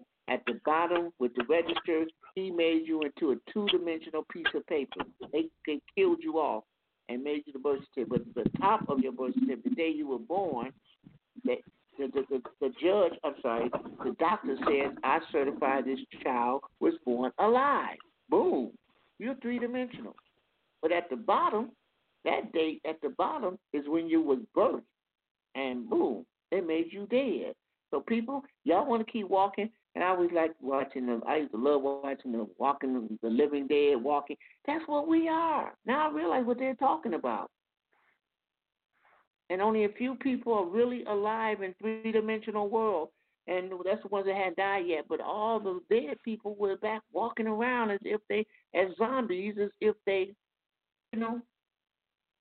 so supposed to be living, and they're not living. They're all dead. We are all walking dead, people.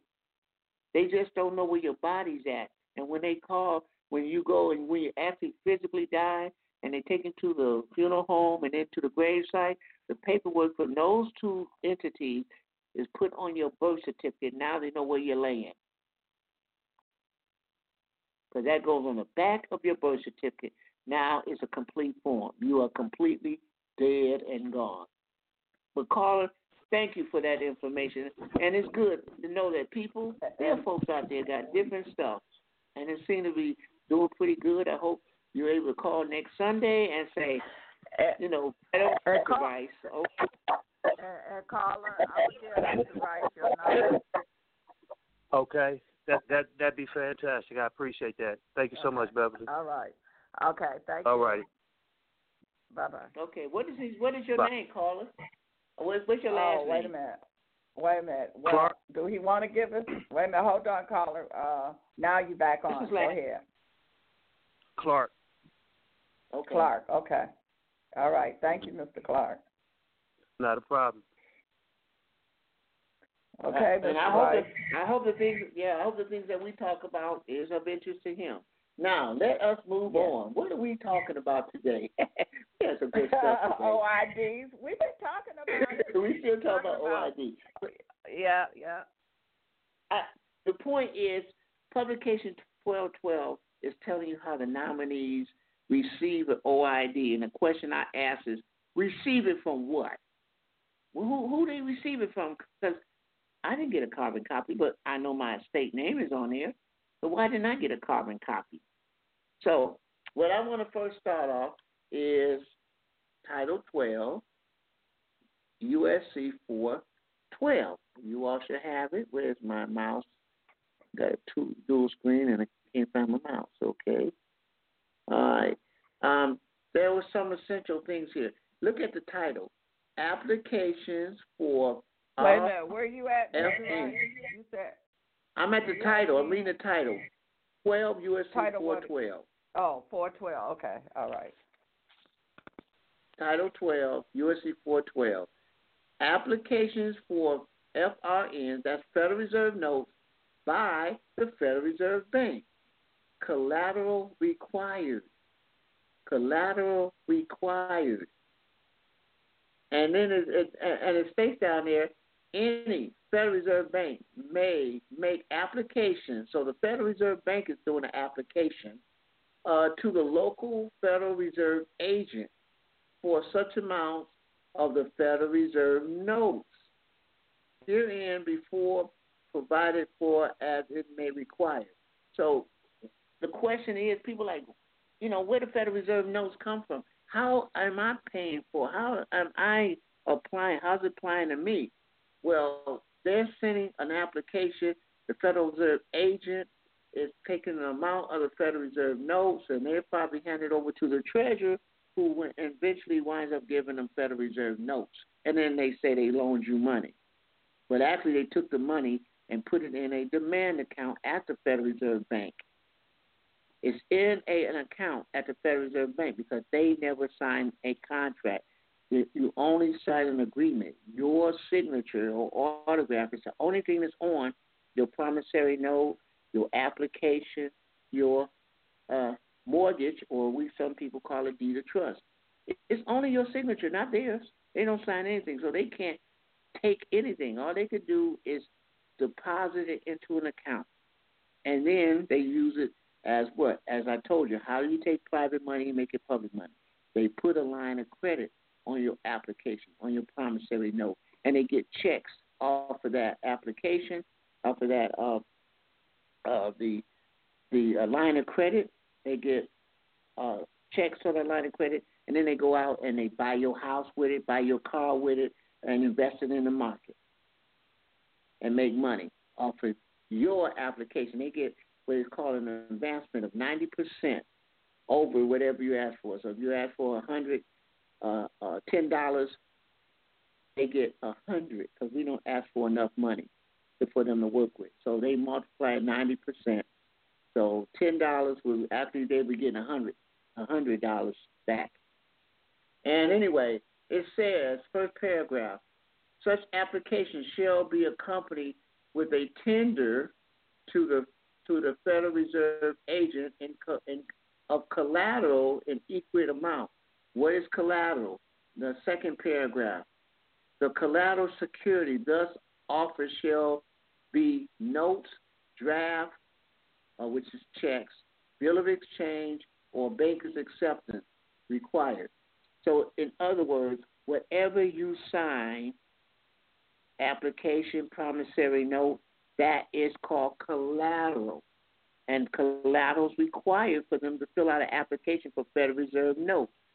Now, if you look in the middle of the paragraph down, it says, in no event, that's in the middle of the paragraph, that same paragraph, in no event shall such collateral security be less than the amount of Federal Reserve notes applied for. So whatever is on that check, they're supposed to be getting those Federal Reserve notes, nothing less than that. Now, they do have what they call advances, where they do the 90% above that. But right now, they're just basically saying that the collateral, whatever they ask for, is what they get. And then again, let's go into the operating circular number 10, because I don't want to move too fast for you, but you can review this later. I just want you to see that this one here, it was this law or this code that got me involved in all of this information. when I found out that everything that I sign or autograph is that they're able to go back through the Federal Reserve Bank, and they fill out an application, which we're about to look at now. On that application, operating circular number 10, and they fill that out, but the banks goes through the banks themselves. The member banks that we go to, they go to what is called a discount window, and they give them the requests along with our application for applications for whatever loan is we looking for, or promissory notes that we're signing, or a credit like credit card applications. They're giving it to the Federal Reserve Bank through a window. They call it the discount window. And then the Federal Reserve Banks are filling out the application and giving it to the Federal Reserve agent, which then is given over to the treasurer, and the treasurers wind up, the Secretary of Treasury, and they wind up making Federal Reserve notes and stuff and sending them back. They call them circular notes. They're blank, and they send it to the Federal Reserve Bank, and each Federal Reserve Bank put their stamp on it. That's why you look at your dollar bill. They all got different stamps, A, B, C, D.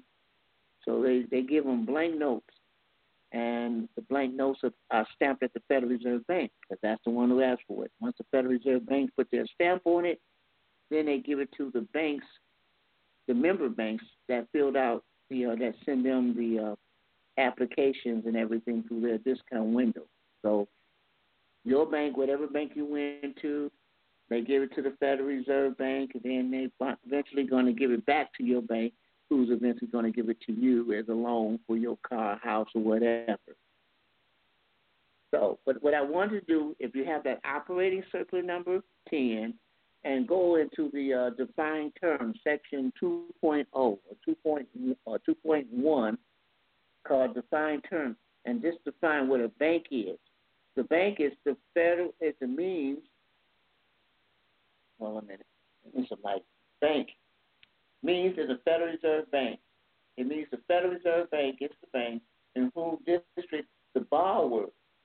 Remember, every member bank is under a district of a Federal Reserve Bank. Every member bank in Michigan, our bank is Chicago. Our Federal Reserve Bank is in Chicago. That's for the district. However, the letters on the back of your Social Security tells you the bank that your account is opened up in. So every time we go to Chicago, if they deal with me and my bank is the E, which is Richmond, Virginia, then they go and get the money from Richmond, Virginia, gets it to my district bank, Federal Reserve Bank, which in turn gives it to the member bank. So it's things are circulating, and hopefully I'm not getting too complicated here for you all. But I just wanted you to understand that the bank is the Federal Reserve Bank, and the borrower, if you go down to the borrower, is the entity that incurred the obligation to the bank. So when you fill out that paperwork, you gave them a check. The bank that you gave it to is considered obligation. Look at the term deposit. I don't have it written now in the code for deposit. Deposit is a collateral, is an obligation of the bank. It's not yours. It's their obligation. They owe you because you gave them your autograph. You gave them credit. Under the GAAP, General Acceptance, Accounting Acceptance Practice, GAAP, where they have liabilities and debits and stuff, you are on the credit asset side. The liability is there. So borrower means an entity that incurred an obligation to the bank.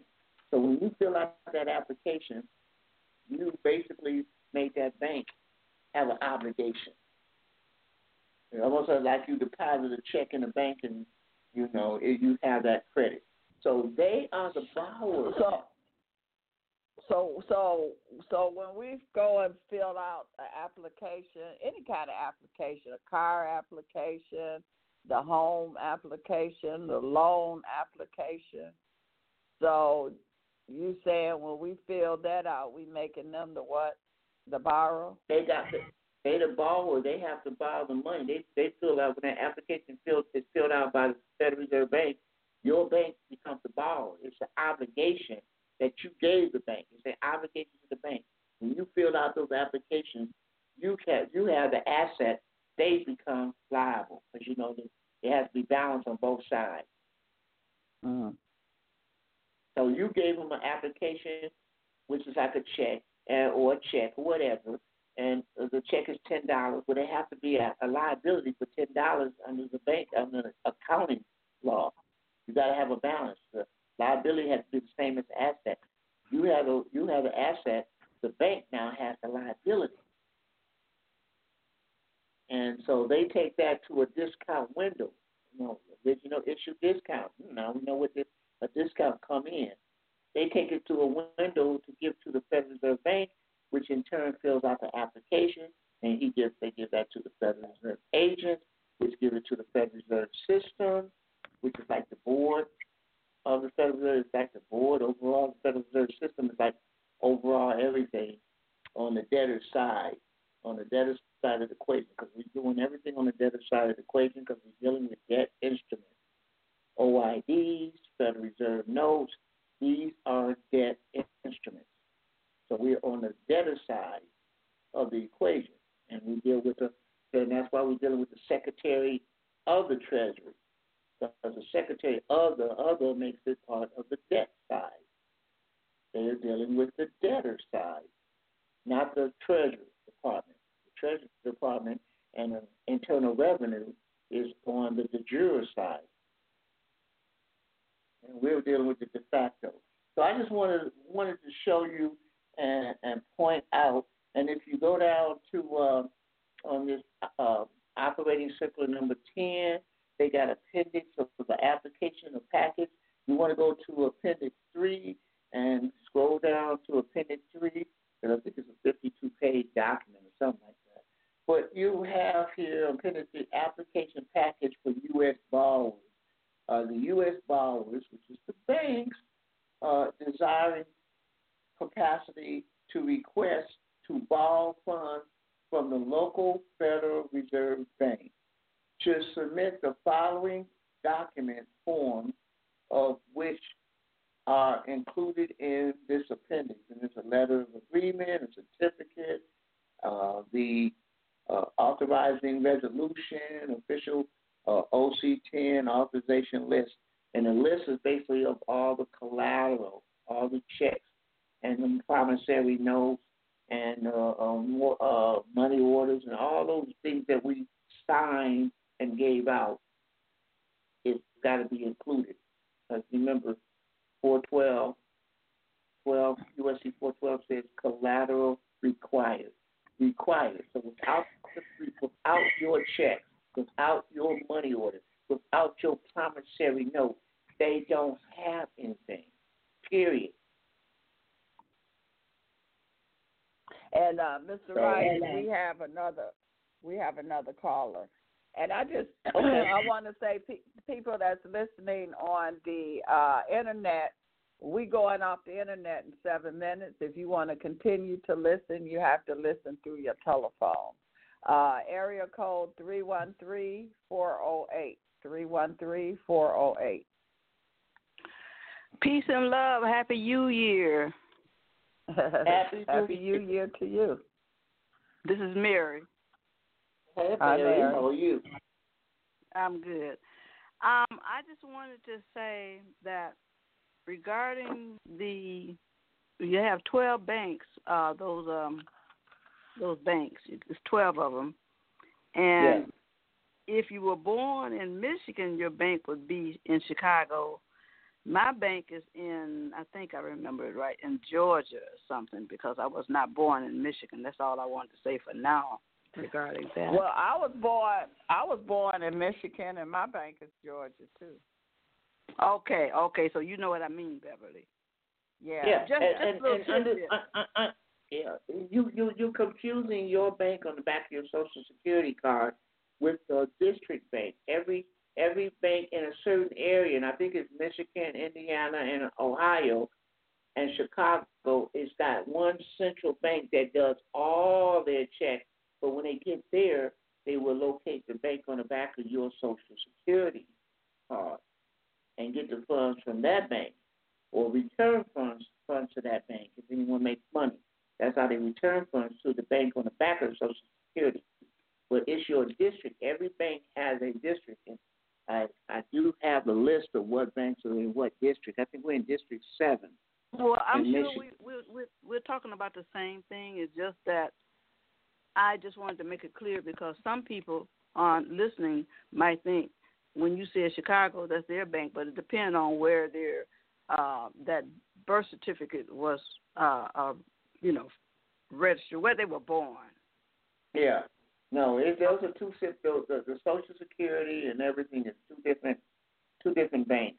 One is for one bank per district. Like I said, there's only 12 banks, and they have to be scattered through the United States. And all the banks in that area have to talk to that one bank. Now it's up to that one district bank who goes to the individual people and their birth state to get the funds from it. Okay. I figured you had gone beyond that, but that's what I discovered trying to learn that process. Yes. Trying to learn what I'm learning. I'm just like a turtle, so I'm moving slow. But that's the thing that as long as you do it, as long as you get it right, it don't matter. As long as you, I said, as long as you get it right, that's what's important. It don't matter where you how fast you're doing it. That's not the question. Yeah. How fast. Well, yeah. It seems like, though, you say as long as you get it right, I have made a ton of mistakes because for me, this is almost learning to speak another language or something for me, hearing a lot of this. And so I've made a ton of mistakes, but I'm not going to ever give up. I'm hoping that I can help it clear up. We done enough seminars and look like it might be time for us to start all over again. So I know I'll be calling. I hope you are ready. Well, I'm ready. I've had some bumps and hiccups and all that stuff, but I'm ready. You have 24/7 with me. I'm like Myers according to you. You can call me anytime. Well, thank you for the invite. I'll be listening, Myron. It's just that I'm moving so slow at things, and so many things keep going on that I don't feel like I can really contribute anything. But when you mentioned about the bank, through me paying attention and stuff, I figured out that my bank was not there, but that my bank was in Georgia. Matter of fact, I'm thinking that I still need to send the governor and some people down there where I was born more paperwork so that they can know who I am. So, in other words, go on, Beverly. I'm sorry. I see a big difference in you, Mary. I remember when we started out, your conversation is different. So I'm seeing you might not think you understand a lot, but you do understand way more than you did when you first started. And don't feel bad. You're not by yourself. I made a lot of mistakes too, but I learned from each of those mistakes I made. I learned from them. Oh yeah. Well, thank you for noticing, and thank you for telling me, because me being with me, I can't tell that, And I see the difference. Yeah, but every group that I'm affiliated with, they're not on commerce like Myron is. They're on different things. But I do study because what bank you say what bank is on the back of your Social Security card again?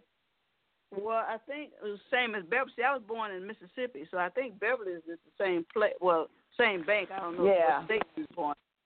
I forgot. I was born here. I know. What is Georgia?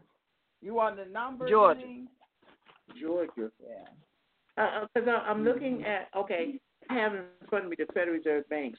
There's 12 banks, but Georgia is not one of them. So there's a letter on your backet, but it can't be Georgia because the first district is in Boston, and it has Connecticut, Massachusetts, Maine. You're looking at the districts. I'm not. I'm looking at the districts. And see, that's a difference then. Yeah. And Michigan is in the 7th district. It's Iowa, most of Illinois, Indiana, Michigan, and Wisconsin. We're under the 7th one, which is the bank in Chicago. And then there's one St. Louis, Minnesota, Kansas City. 1, 2, 3. Boston is District 1, New York District 2, Philadelphia is District 3, Cleveland. So they got 4. 12 district banks as well as 12 Federal Reserve banks. Yeah, each bank has its own district. But not necessarily the same district that you're in, where you're living. Because any banking you do here in Michigan is always going to go to Chicago. Now from Chicago, it'll go down to the Federal Reserve Bank. But you saying Georgia? What was that again? Well, F. It's F. Mine's okay. It's F. I don't know what F. I'm E. E is Richmond. E F. Yeah. What's When F? I looked F? it up, it was Georgia. When I looked F up, it was Georgia. But I don't even see a Georgia on here. No, not the district. That's the district. I'm talking about the Federal Reserve, not the district. Right. Yeah, but again, there's still only 12 Federal Reserve banks that you can have on the back of your Social Security card. There's only 12 banks that you can have. The district is only telling how each bank has their own district, but each bank is not the one that's on the back of your Social Security. That could be a whole different bank. But anytime you do banking in Michigan, all the transactions must go to Chicago. Now, once it gets to Chicago, then it goes to your bank that you have on the back of your Social Security. But that's Georgia what I'm talking about, F. But it was F on must there. not be Georgia. What's the F is? Well, do it have an F? I don't know. There? Oh. They don't have the letters. I don't have the letters here because I'm just looking at the district. I'm not looking at the different banking. Let me see. I should have it. With each letter. I had it a couple of last year or something. Yeah, but I don't see it else. I need to look. I don't know. Ask somebody to raise their hand and tell us what letters represent which banks. Because I'm E, and E is Richmond. Yeah, because I remember looking mine up. What is your I looked mine up too, Beverly. Mary? Yeah. Pardon me? I said you don't remember what your number is, do you? I mean your letter. No, I'm not looking at my Social Security card, but I think the letter was F also, but I'm not 100% sure. Yeah. Yeah, so I had a list. I had a list with with the 12 reserve banks and the letters to them. Right. I have to look it up. I just don't see it. I just don't see them as one of the district banks, and there's only 12. So let's say added one that wasn't on. Let's say added a district that's not on the back of that card or your card. I don't see why they would do that, but we never know. The back of the card is not the district, is it? I thought the back of the card was the 12 Federal Reserve. Yeah, and it's 12 banks and districts. So I just assume that the banks were along, but maybe they're not graphically in the correct places. So maybe they added some others. Well, if you get to this, for next Sunday, if you talk about this, I can have my information ready to explain about the bank that's assigned to me. Yeah. Okay. See what y'all. And I'm gonna look and see if I can find my list that I had too. I got another caller. Go ahead. You finished, okay, Mary? then. Okay, I hang up there. I'm good. Anything else? All right, Mary. Thank you, Mary. Okay. Another caller might be answer the question we was asking for. Go ahead. Let's caller. see. 405-568. 405-568. Peace and love, family. How you doing? Peace and love. Hey, Mel, how you doing? I'm good, sis. I was looking up the 12 banks of the Federal Reserve, and it's really vague. I was trying to look it up as y'all was speaking. But my question is, like, okay, so if I'm born in Guam, my father's in the Air Force. I'm born in Guam in a U.S. territory, like, I mean, different country, but and I didn't get my Social Security number until I was like 7 in Colorado. So I'm wondering, I mean, are those two different separate bonds, or, I mean, I know they are, but I mean, yes. Does that make a difference? I believe when everyone is born, they get a social, but I know I didn't get mine until I was 11 when I had my first job. That's when you got your Social Security. But I think we had our numbers even when we were born. They just gave it to us when we got to the right age. But it's the one, not Guam wouldn't be on the banking reserve. The one you said in the United States that you started when you were working, that's probably where everything started. Mm-hmm. Okay. So, I mean, follow the Social Security, like follow where I got the Social Security number, not necessarily the territory I was born in Guam. No. Because I have to get the birth certificate and then the certificate of birth. I mean, those two different documents. But I mean, those might be different, but look on the back of your Social Security. The letter on the back tells you where your account is opened up right now. That's where all your money goes into. Okay, so focus on that Social Security number then instead of the birth certificate. The letter on the back of it, yes. The letter on the back. Okay. Yeah, and it's in red. Right. It's usually in red. Yeah, usually a red letter, and then there's 8 digits that follow, something like that. Yeah, I'm about to go look at it right now. I'm about to look at it. Okay, thank you. And I am surprised. Usually I have it right here in front on my under banking, and I don't seem to do that. That is crazy. And so we have a Federal Reserve in Michigan. So what is that? What district is that? Why you just don't use the Federal Reserve? You know, we have one on Warren Avenue, right? Yeah, there's one over there, but I'm not. I think that one is like a, what do you call it? A distribution for the one in Chicago. Oh, you know. Okay. I think that one was for the one. Mine is a C. It starts with a C. Okay. Oh. And man, I used to know them, but you know, it's been so long ago.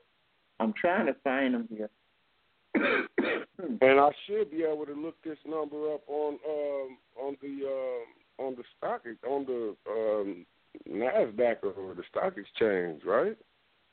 Yeah, they really. I think all you have to.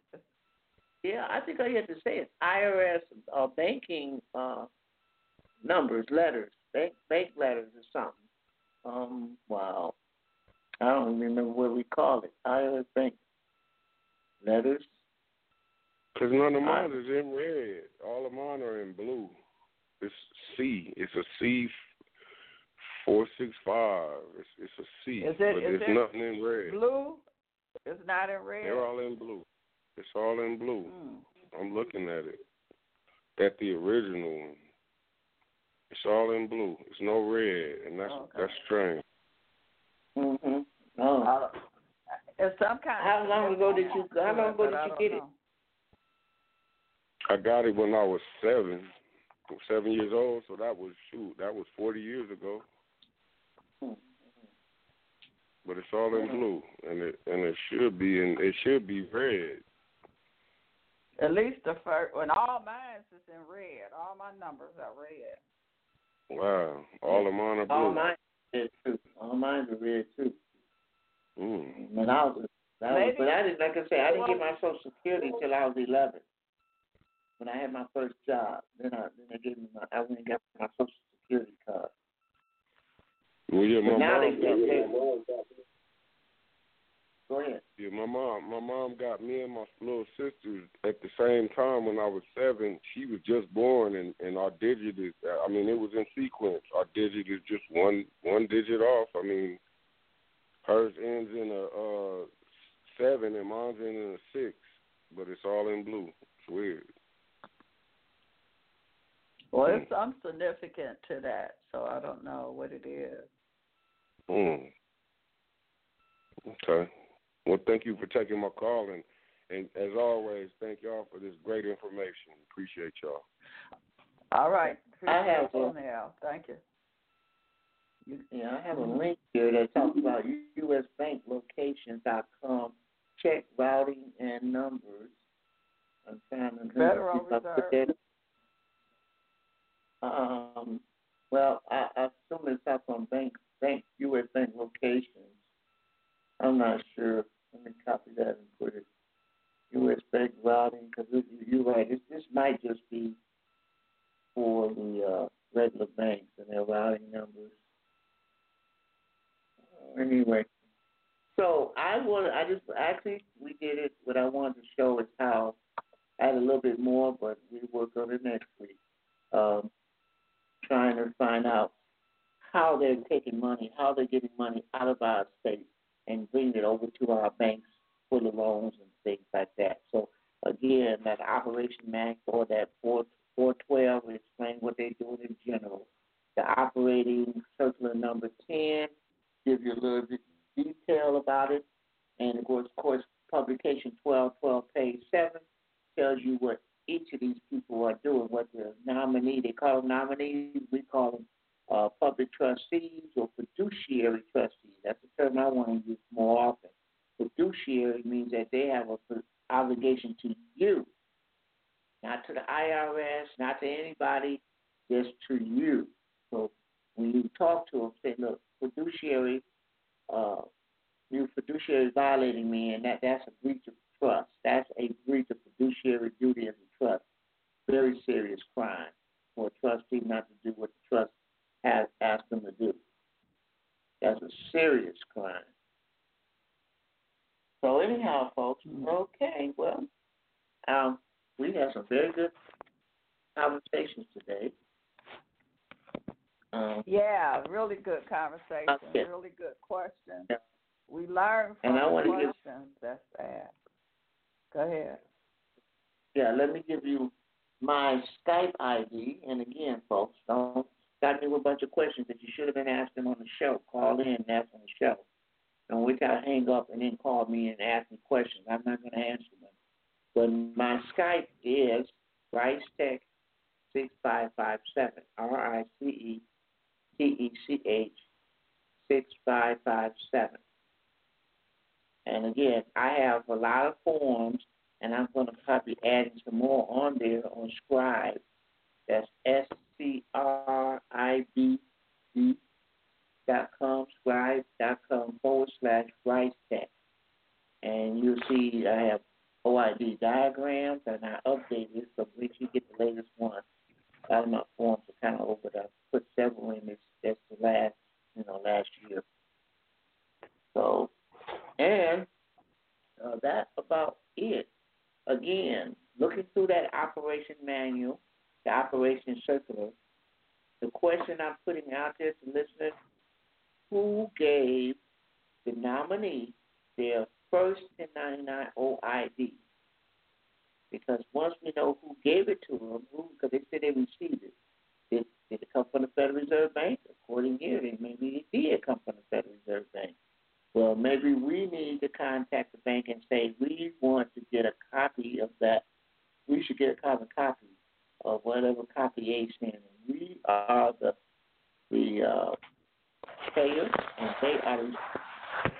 Because if we have a copy, if we're able to achieve that copy, OID from the bank or whatever, IRS form to 99 OID, we can go into any court, and I guarantee you telling them this is proof that I was the lender in the first place. Mr. Rice. So how can they pay more money? Yes. We have another caller. By all means. 724-579. 724? Yes. How are you? Great, okay. Great. I had a question about the, you know how the utility companies send you an original, the payment coupon in the mail for you to pay back, whatever. Like, you know how you turn that into the money order, and then you also fill out the forms 1040V, the 1096, the 1040, the 1099 OID, and also the 8281, and you send all that to the IRS. Now, when you send a copy of the payment coupon, do you also send all those forms to that company as well, or that's just for the IRS? The method you just described, I have the slightest idea what you're saying. I would never do all of that. Matter of fact, someone told me the other day, and we don't have time today, but if you type in under Google, final OID table under Google, you'll get a chart. And on the left-hand column, it's got a list of banks, and those banks are considered, they are the issuers. So that 8281 is not for you. That 8281 is supposed to be issued by the banks are giving it to the IRS to create that chart that I just gave you. Because if you look at the 8281 Section 2, if you look at that chart, final OID table, you will see all the information that's in Section 2 is on that chart. You wasn't supposed to turn that in. So I don't know where you're getting that information from, but it's incorrect. You are not. You're not the issuer. Okay. Hey, are you by a computer right now? No, I'm not.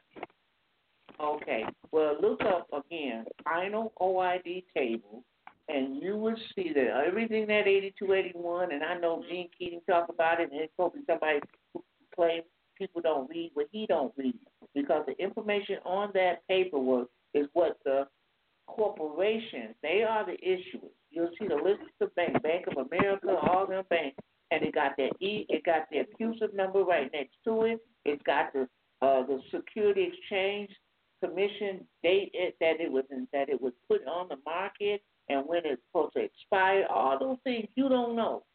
They know that. They gave it to the IRS and they put it on that chart. So, that's why I said I'm not sure. When you say 8281, I'm like, oh, that was just crazy. The only thing you need to be sending in with your coupon is a 1099A. And when you tell them that you're the borrower, you're the lender, and they're the borrower, and they're not paying taxes, so you check box 5. You're supposed to pay taxes because you borrowed it, because that's what the publication 1212 says. They received the OID. So if they receive the OID. Do you do the same thing for your mortgage? Same thing. All you need to do is claim. Get the original amount of the mortgage and OID it.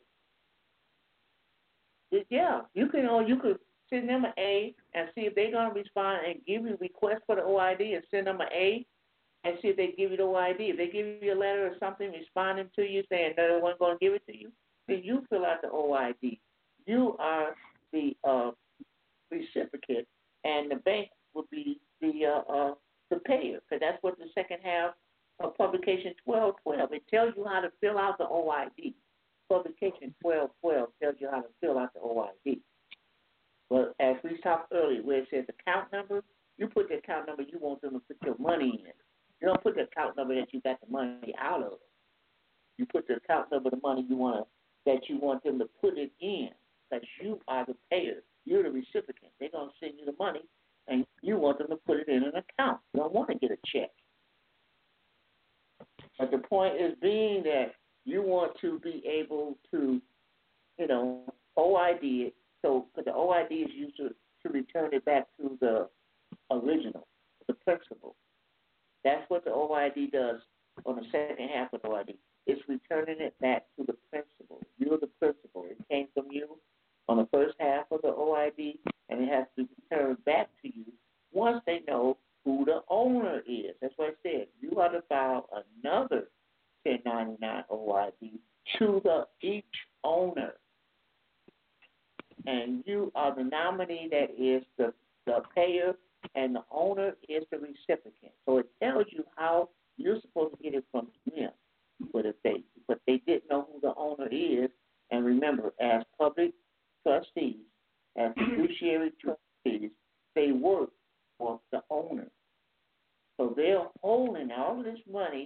you paid because you never identified yourself as being an owner.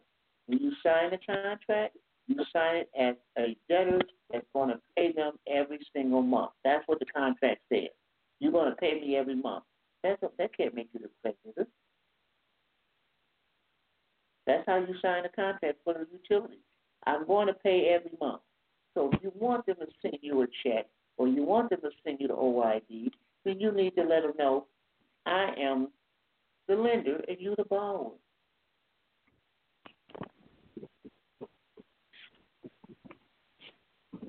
Now that sounds like you listen a lot. You listen a lot of stuff. I don't want to do that every month. What account number? Like, where do you get the account number? You should be opening up a Treasury Direct account or have a non-interest bearing account at your bank. That's private. And in that non-interest bearing account, you're going to ask your bank manager to set you up with an escrow, and you put some of it into the escrow and ask for a line of credit and checks to write off the line of credit. Now you just turn private money into public money. Okay. You need to open up a Treasury Direct account. And also, caller, you can listen to the show. It's going to be recorded when we off, and he talked about that earlier too. Okay, I didn't get in until about a half hour ago.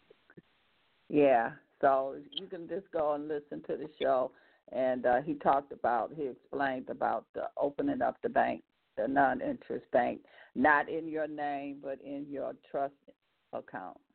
So he explained it earlier. Yes, don't use your name, please. Always have a trust. Forget 98 EIN. Do you have to use the 98 EIN? No, you can use any EIN.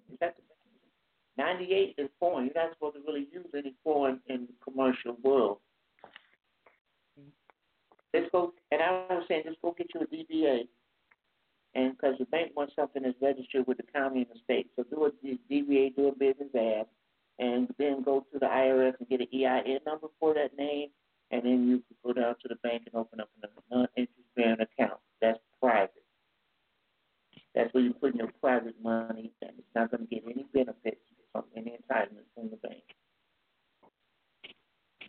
Okay, thank you so much.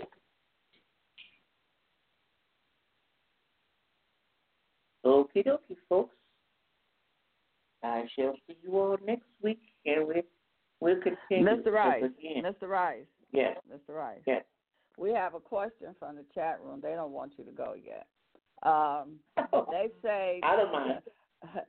Okay, in the chat room, let me see. Do you have to have an authenticated birth record, birth certificate, social before you can begin this process that you've been talking about?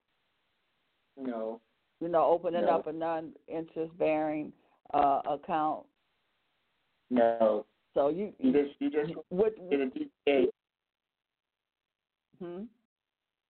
No, you could just go get a DBA at the county and then get an EIN number for it, so that way you could open up a bank account with it.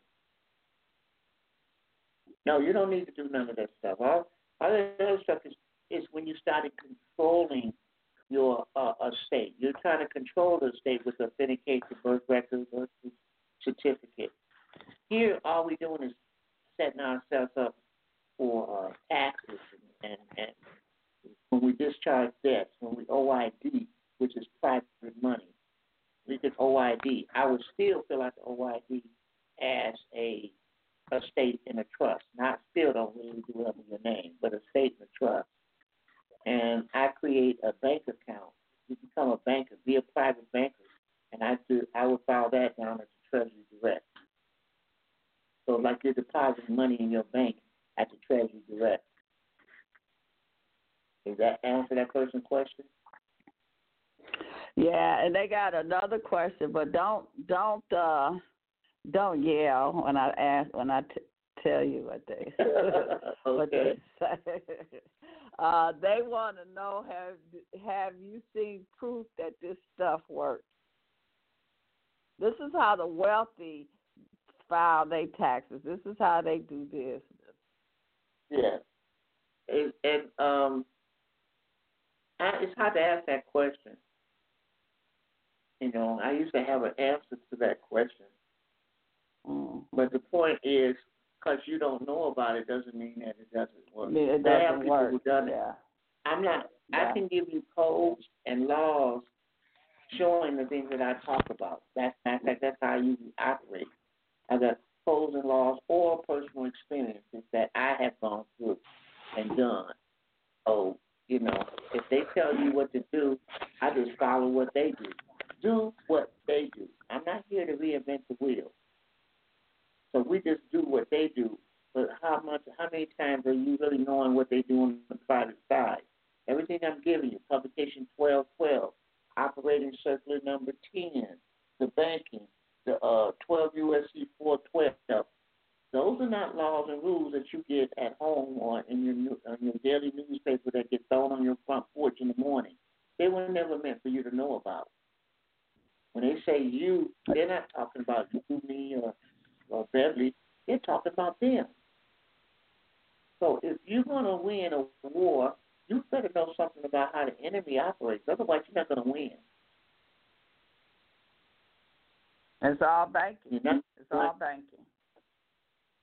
And I hope to explain it to you where it makes common sense to what I'm talking about. I'm not picking stuff out the air. Everything I say is pretty much have some kind of continuity with it, where it's supposed to be able to sound right for yourself, but then you have to do your own due diligence, because it don't say. I mean, I have got OIDs back for people. I have shown people the checks for the people that I got OID for, and people still don't believe it. So it doesn't matter. If I say yes to a question, it's not going to matter. The whole point of what I'm talking about is you have to do the work, people.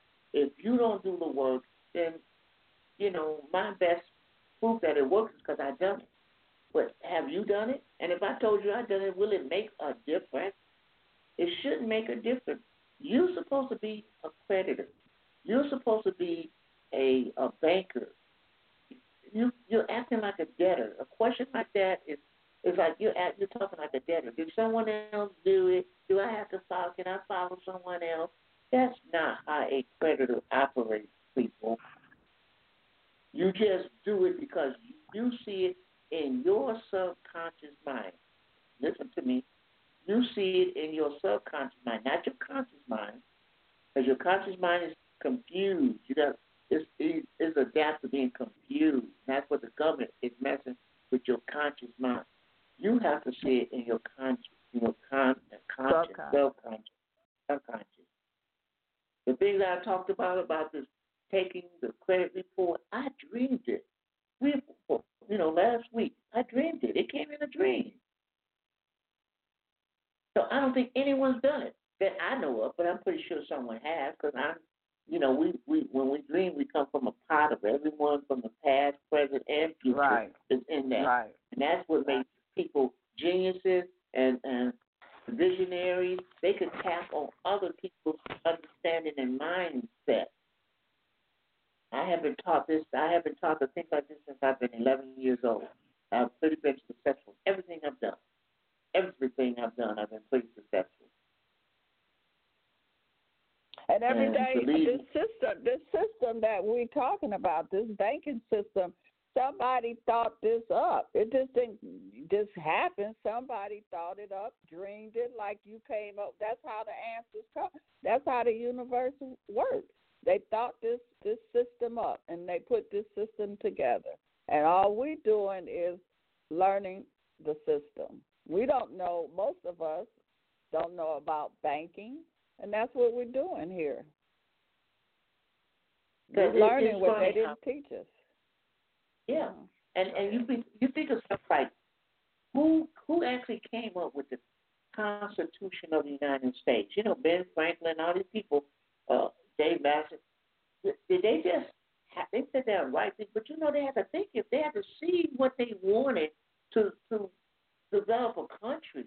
They had to see it in their mind. They just didn't throw some words together, because everything every letter, every word has a meaning in that sentence. It wasn't just someone just threw some words together. Everything has a meaning to it. And so I had to fit. These were visionaries. They saw a country, a new country coming in. They wanted to get rid of that old country, the England and all them. They wanted to get out of that system and start a new one here. And if they wasn't visionaries, we would all still be, praising the Queen of England, like Canada. No, we don't do that here. And that's what it's about. That's the key word, Mr. Rice. Visionary. That's how you create, and we are creators. And whether someone else did it, I can't even mention how many things I've done. I went to the bank. I went to probate, and I filed papers or asked them, Mr. Rice, what are you doing? No one's done this before. How are you able to do it? And I said, I could read. That's all. And she said, okay, well, let's stamp it and give him what he wants. I could read, people. I could read. Believe me, I've done so many things. Like you all, I didn't have a Myron Rice. I wish I had someone like him to explain things to me as I do to you. I didn't have that. And everything that I tell you, I never write anything down. That means everything that comes out of me is a first thought. It's just a first thought. I have never, in the 3 years I've been doing this, maybe 3.5, I have never listened to my calls. Never. Because I don't want to have to think myself. I don't want to second guess myself at all. If I have a correction, I can say, I got a correction of what I said last week or last month. But I have never listened to any of my calls. Never. Because whatever came out of my mouth right now or at any time, I feel I'm being led by my spirit, the Spirit of God. I'm being led by my spirit, and I'm trying to explain it to you as simply as I can. And sometimes I have a hard time, so I got Miss Beverly to aid me with that. Okay? Because I know I could sometimes get complicated, but that's why Miss Beverly's there to slow me down. Slow your roll, Mr. Rice. Hold on. Yeah, because you be gone. Some of us, I be out of breath just listening to you. I just, like I said, I want to get things out. I try to get so I have a complete idea that's out there, and you all can listen to them and play them back and all that. But again, I have never listened to myself. Never. I listen to other calls with other people, but I've never listened to myself. So what I have to say, whatever the knowledge I had at that time, and believe me, I grow too. I grow as well. Each time people ask questions I don't know, I will research it, make sure that I'm getting the correct answer with the correct laws or whatever, or code. A lot of people, they just give out information. I don't want to hear that. I don't want to hear just information. You can't. Where's your foundation? They say strong foundation. Don't give me sand. I can't build nothing on some sand. Give me something hard, something like concrete, and I can say, oh, okay, let me go to this and that. That's why I went today, going back. I know I went back a little far, but I want you to see how the banks operate. The bank that you go to is the borrower, and the Federal Reserve Bank is the bank. They're the borrower, and we see ourselves as the borrower, but no, they're borrowers before we. They are borrowers before we are borrowers. And there's something, it's getting late, because there's a code that I wanted you all to see. I just found it, really, but it's good. I need you all to look at 12 USC 1709 12 USC. Wait a minute. Okay. 12 USC. 12. 12 is banking. 1709 and 1710. And I'm going to just open it up so real quickly. I should see it right here in the Word document.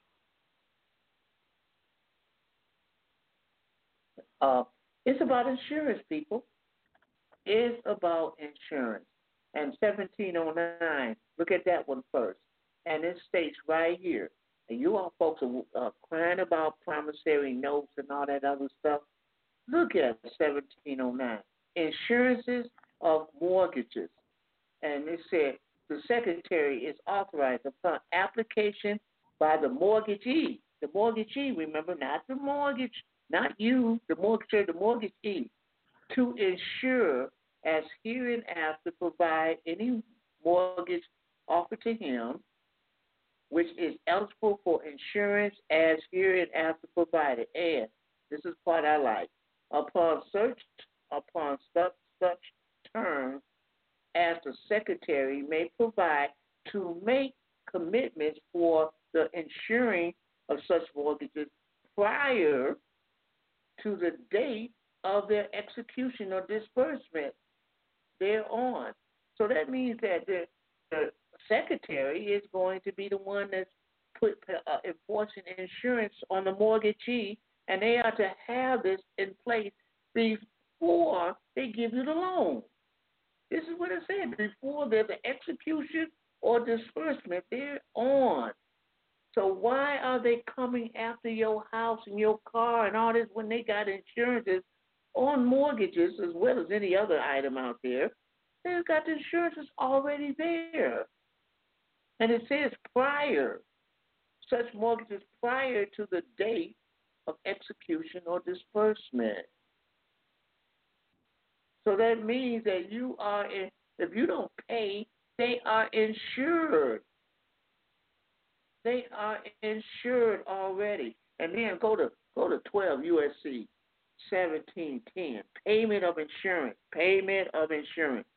And in the middle it said, the secretary pay insurance benefits to a mortgagee, which we might call a MERS or trot and trot, for any mortgage insured under Section 709. So it just talks about what we did talk about.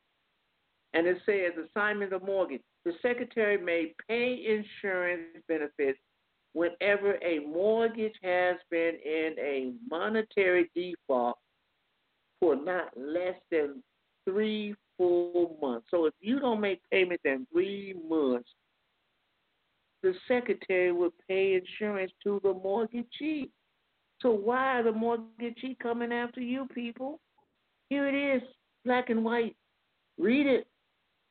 And says, or whenever the mortgagee is entitled to foreclose for the non-monetary default. So the mortgagee would be what? If MERS is about to foreclose on you for a non-payment of a default, the secretary will pay them insurance.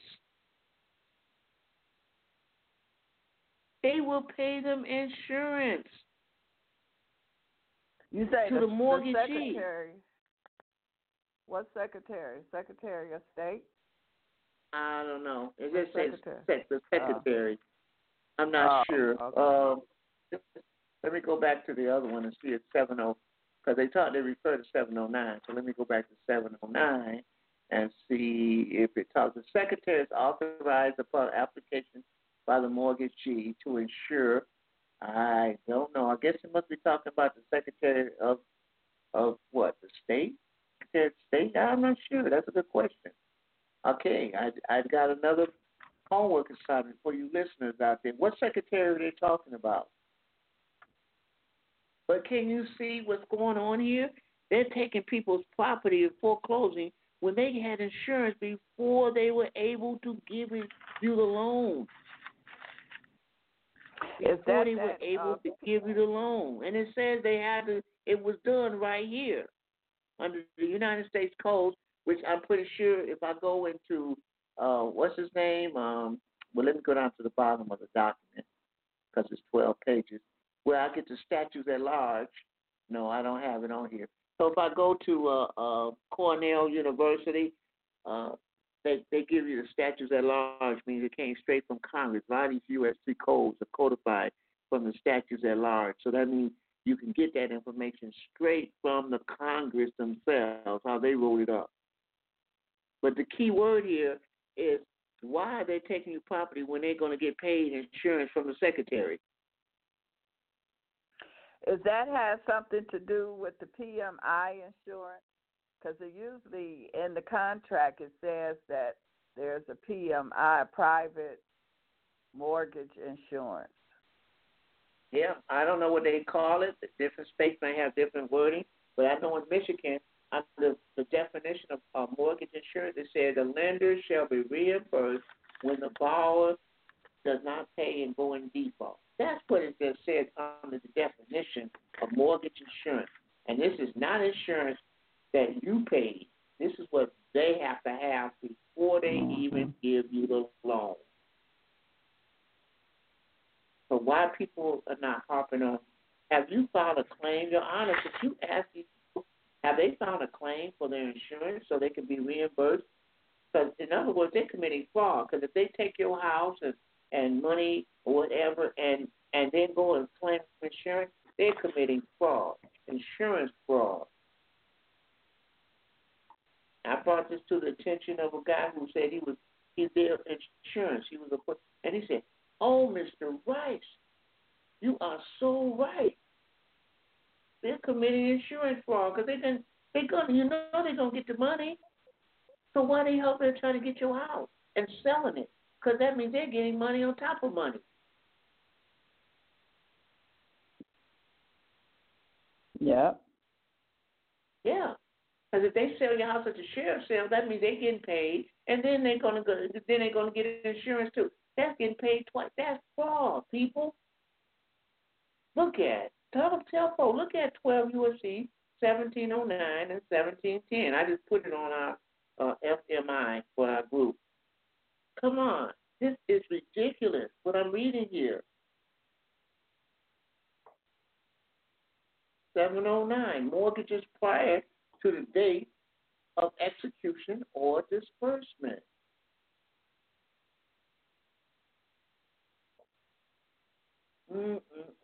Folks, now I can't answer any questions because it's already too late. How come you got someone on the bulletin board? I thought they got cut in. They can still call in if they have any questions. Oh, okay. So I don't see nobody hand right. Okay. Now they're probably sleeping now. They listening. We're gonna be on the top. You got somebody in the chat room that's asking questions. I told them to call in. They don't want to call in. Okay. Well, what is they typing it in? So you got to read it. What is he asking? They could call in. They're not scared. They just don't want to call. Give them the number again. Give them the number again. The number is 323-642-1586 and push 1. Okay. Somebody calling in. Wait a minute. Let's see who this is. 724. Area code 724. You have another question? Yes. Do you have to correct that before you do any of this? You broke up. Can you say it again? Say that again. Do you have to correct your status first before you do any of this? No. No? These are no. These are their laws. I'm giving you their laws. There is no status under their law. Only what we may want to do, but it doesn't matter. It states what they're supposed to do. And all you're doing is telling them, the enemy, what he's supposed to do. You're supposed to have insurance for this information. And the only thing I would definitely do is make sure you have your avatars, or I call them assignees. Don't talk to them as a child. Under your name, you are a child. So the only thing I would say you need to have is some representatives out there and make sure that you write in a contract that they get equitable title, rights, and interest. At the equitable title, rights, and interest, that means that those are characters that you creating like a play. You're creating characters. Sorry, can you repeat that? You're breaking for up. example, can you give her an example what you mean by avatar? Okay, I'm saying that you have to create people. Let's say you're a live woman. I hear you talking, and your husband maybe behind you. You're outside the graveyard. You're alive. You're three dimensional. They're dead. They're two dimensional. They're inside the graveyard. Everybody in there has a tombstone. You need to create a couple of tombstones. One is going to be the executor that manages your estate. The other is going to be an agent that does day-to-day operations for the estate. So creating those tombstones in a contract, you want to make sure you give them full, equitable rights, title, and interest. That means they could speak for the child because you're the energy behind the birth certificate. The birth certificate is a child, and the child needs representative adults or characters to operate for them in commerce. So basically what you're telling her is she needs to create a trust and communicate with these people through her trust. Well, let's put it like not this. as an You already have an estate when you were born, but you're getting two other estates or trusts. I would say two other trusts or some kind of a corporation to represent your state in commerce. These people, these entities that you're creating are for you in commerce. They're not U.S. citizens like your birth certificate is. They're your characters. You created them. We call them assignees. You're creating them, and you're creating them to operate for you in the commerce world, commercial world. And assignees is another word for trustees, right? Basically, they can be if you're setting up a trust, but it could be a corporation. It doesn't matter, just as long as you got representatives out there. Now, she was saying something. What was you saying, ma'am? Do you have to file the UCC to do that, or can you just do that and just put it on the record? No, once you have a contract, first of all, because you can't do a UCC and use it in court, because courts only deal with contracts. The UCC is not really a contract. It's a lien that you're filing. So after you created these individuals, then you could do a UCC one for your executor, whoever you decide to be the executor. So he has a lien for whatever, $40 billion, whatever you put down in box 4. He has a lien to control the birth certificate. But the agent, could be a business that's operating for the state on a day-to-day operation. So there's a UCC one, or we do a non-UCC, it's private, on a lien on the child. So we call a straw man a child. So there is a entity, which would be you can make it a trust, you can make it a corporation, you make what you want, but it is has a lien, has a higher lien than anyone out there on the child. So you have a priority lien on that child. And you could do that through a UCC1 or a non-UCC. Patrick Devine shows how to do a non-UCC. Register it to yourself, put an international stamp on it, but I don't want to go into detail with that. So if you contact me on Skype, I can send you a copy of a template of his. But you do need your characters. You do need your characters to operate for you, because you can't operate in commerce as a child. They'll laugh at you. They won't listen to you. They don't have to respond back. But when you say, hey, these are my agents, and they work for me, blah, blah, blah, blah, you need to treat them as if you're talking to me. Because you outside the graveyard, these agents are the tombstones that's doing commerce with those other tombstones. I don't know any simpler way of explaining it. Okay. That's it, caller. Any got it? Any questions? No, thank you. Eon.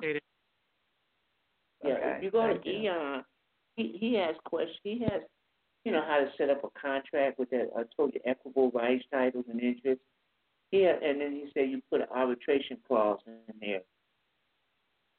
That means you don't have to really go to court. You have to just find someone who's knowledgeable in the law, and they make a decision for you, and the courts cannot say anything about it. They can't respond at all. They're trying to change it, but I don't think they can. So it's like you basically outside their jurisdiction, period. Well, Mr. Rice, I thank you. Thank you for your time. Thank you for your research. Thank you for your information, and look forward to next Sunday at the same time, same place. And we appreciate you. Yeah, listeners, please do your own due diligence and come back. I mean, I need give me some feedback. Pros or cons, it don't matter. It don't matter. Just come back, because other people may have the same questions in their mind that you want to bring up to.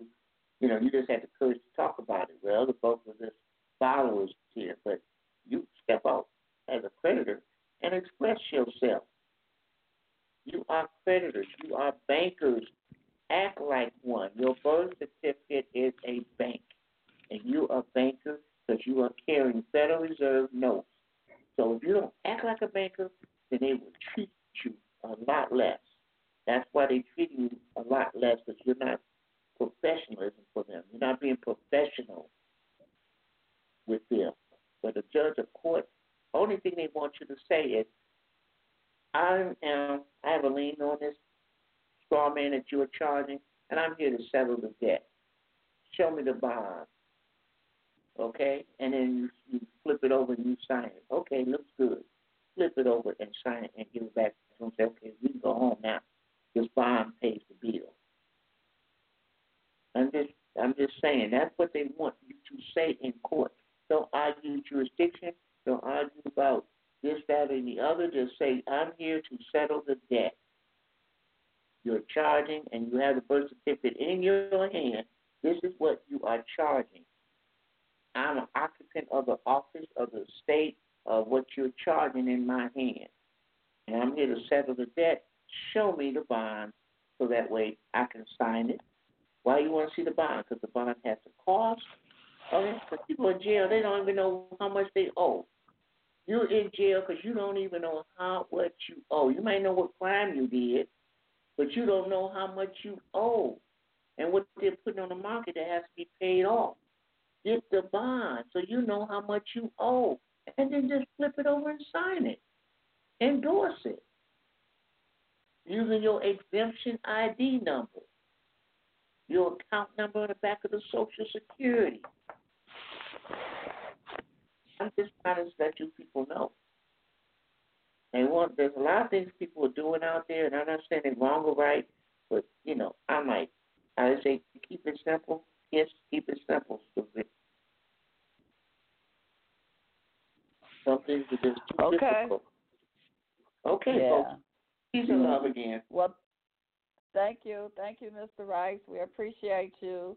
You can join me tomorrow at 9 p.m. Eastern Standard Time. I have Dr. Robert X with me, and I'll be back again next Sunday with Myron Rice.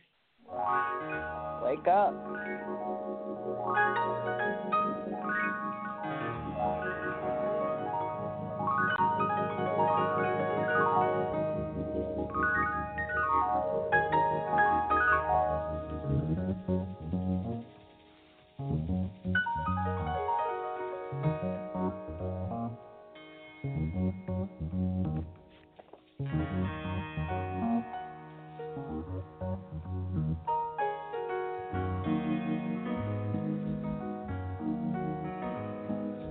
Wake up, everybody, no more sleeping in bed. No more backward thinking, time for thinking ahead. The world has changed so very much from what it used to be. There's so much hatred, war and poverty.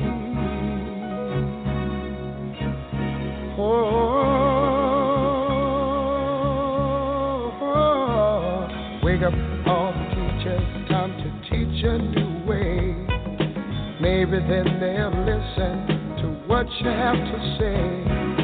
They're the ones who's coming up, and the world is in their hands. When you teach the children, teach them the very best you can.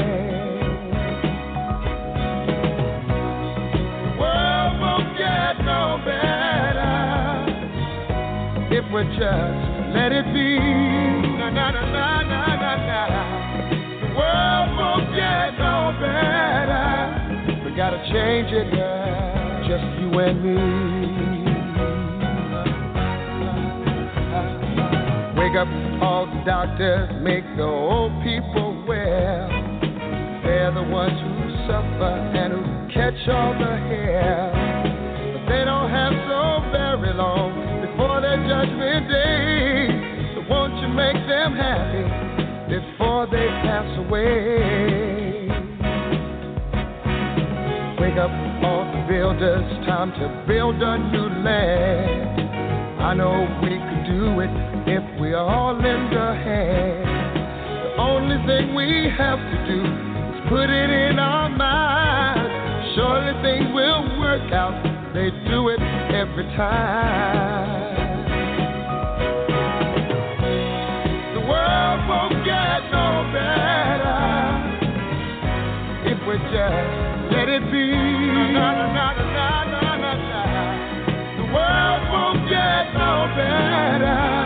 We gotta change it, yeah. Just you and me. Yeah. Change it, yeah. Change it, yeah. Just you and me. Change it, yeah. Change it. Can't do it alone. Can't do it alone. Need some help, y'all. Can't do it alone. Can't do it alone. Yeah. Yeah. Wake up, everybody. Wake up, everybody. Need a little help, y'all. Yes, we do. Need a little help. Say it, boy. Need some help, y'all. Change the world. What it used to be. Can't do it alone. Can't do it alone. Need some help, yeah. Need some help, yeah.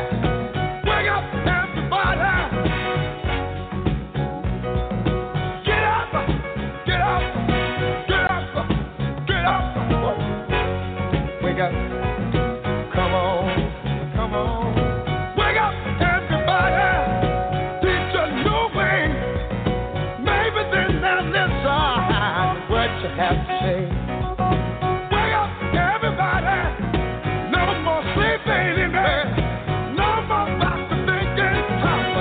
Get ahead, come on now.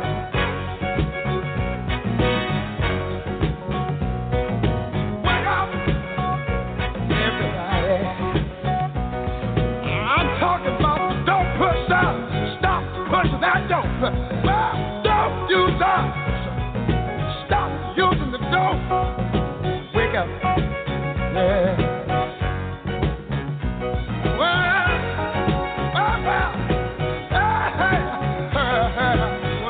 Tell me now, wonder what you tell me now.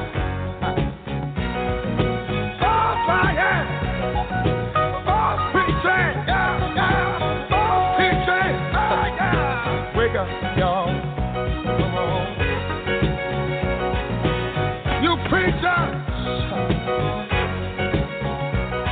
stop preaching what you teach. Teach the truth. Wake up, preachers.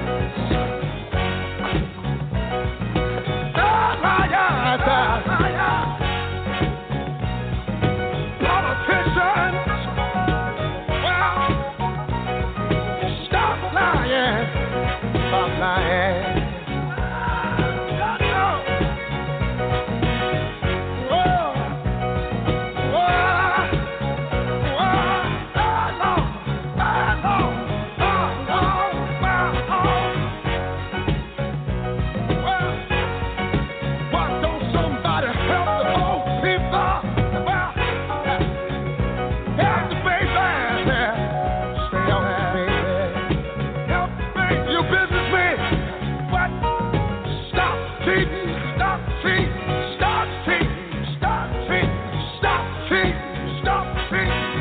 NASA's Artemis program, Dynetics and Leidos will develop and build a new human landing system, advancing economic opportunities and paving the way for a sustained lunar economy. Learn more at DyneticsHLS.com. Here's 3 great reasons to get the new Samsung Galaxy S21 5G at T-Mobile. 1, it's free for both current and new customers when you trade in an eligible device. 2, T-Mobile's the leader in 5G coverage. So, 3, you can unleash 5G speeds in more places with your new phone. Get the new Galaxy S21 free at T-Mobile, the leader in 5G coverage. Phone via 24 monthly bill credits plus tax. If you cancel credit, stop and balance on required finance agreement may be due. Contact us. Qualifying credit and consumer plan required. See details at T-Mobile.com.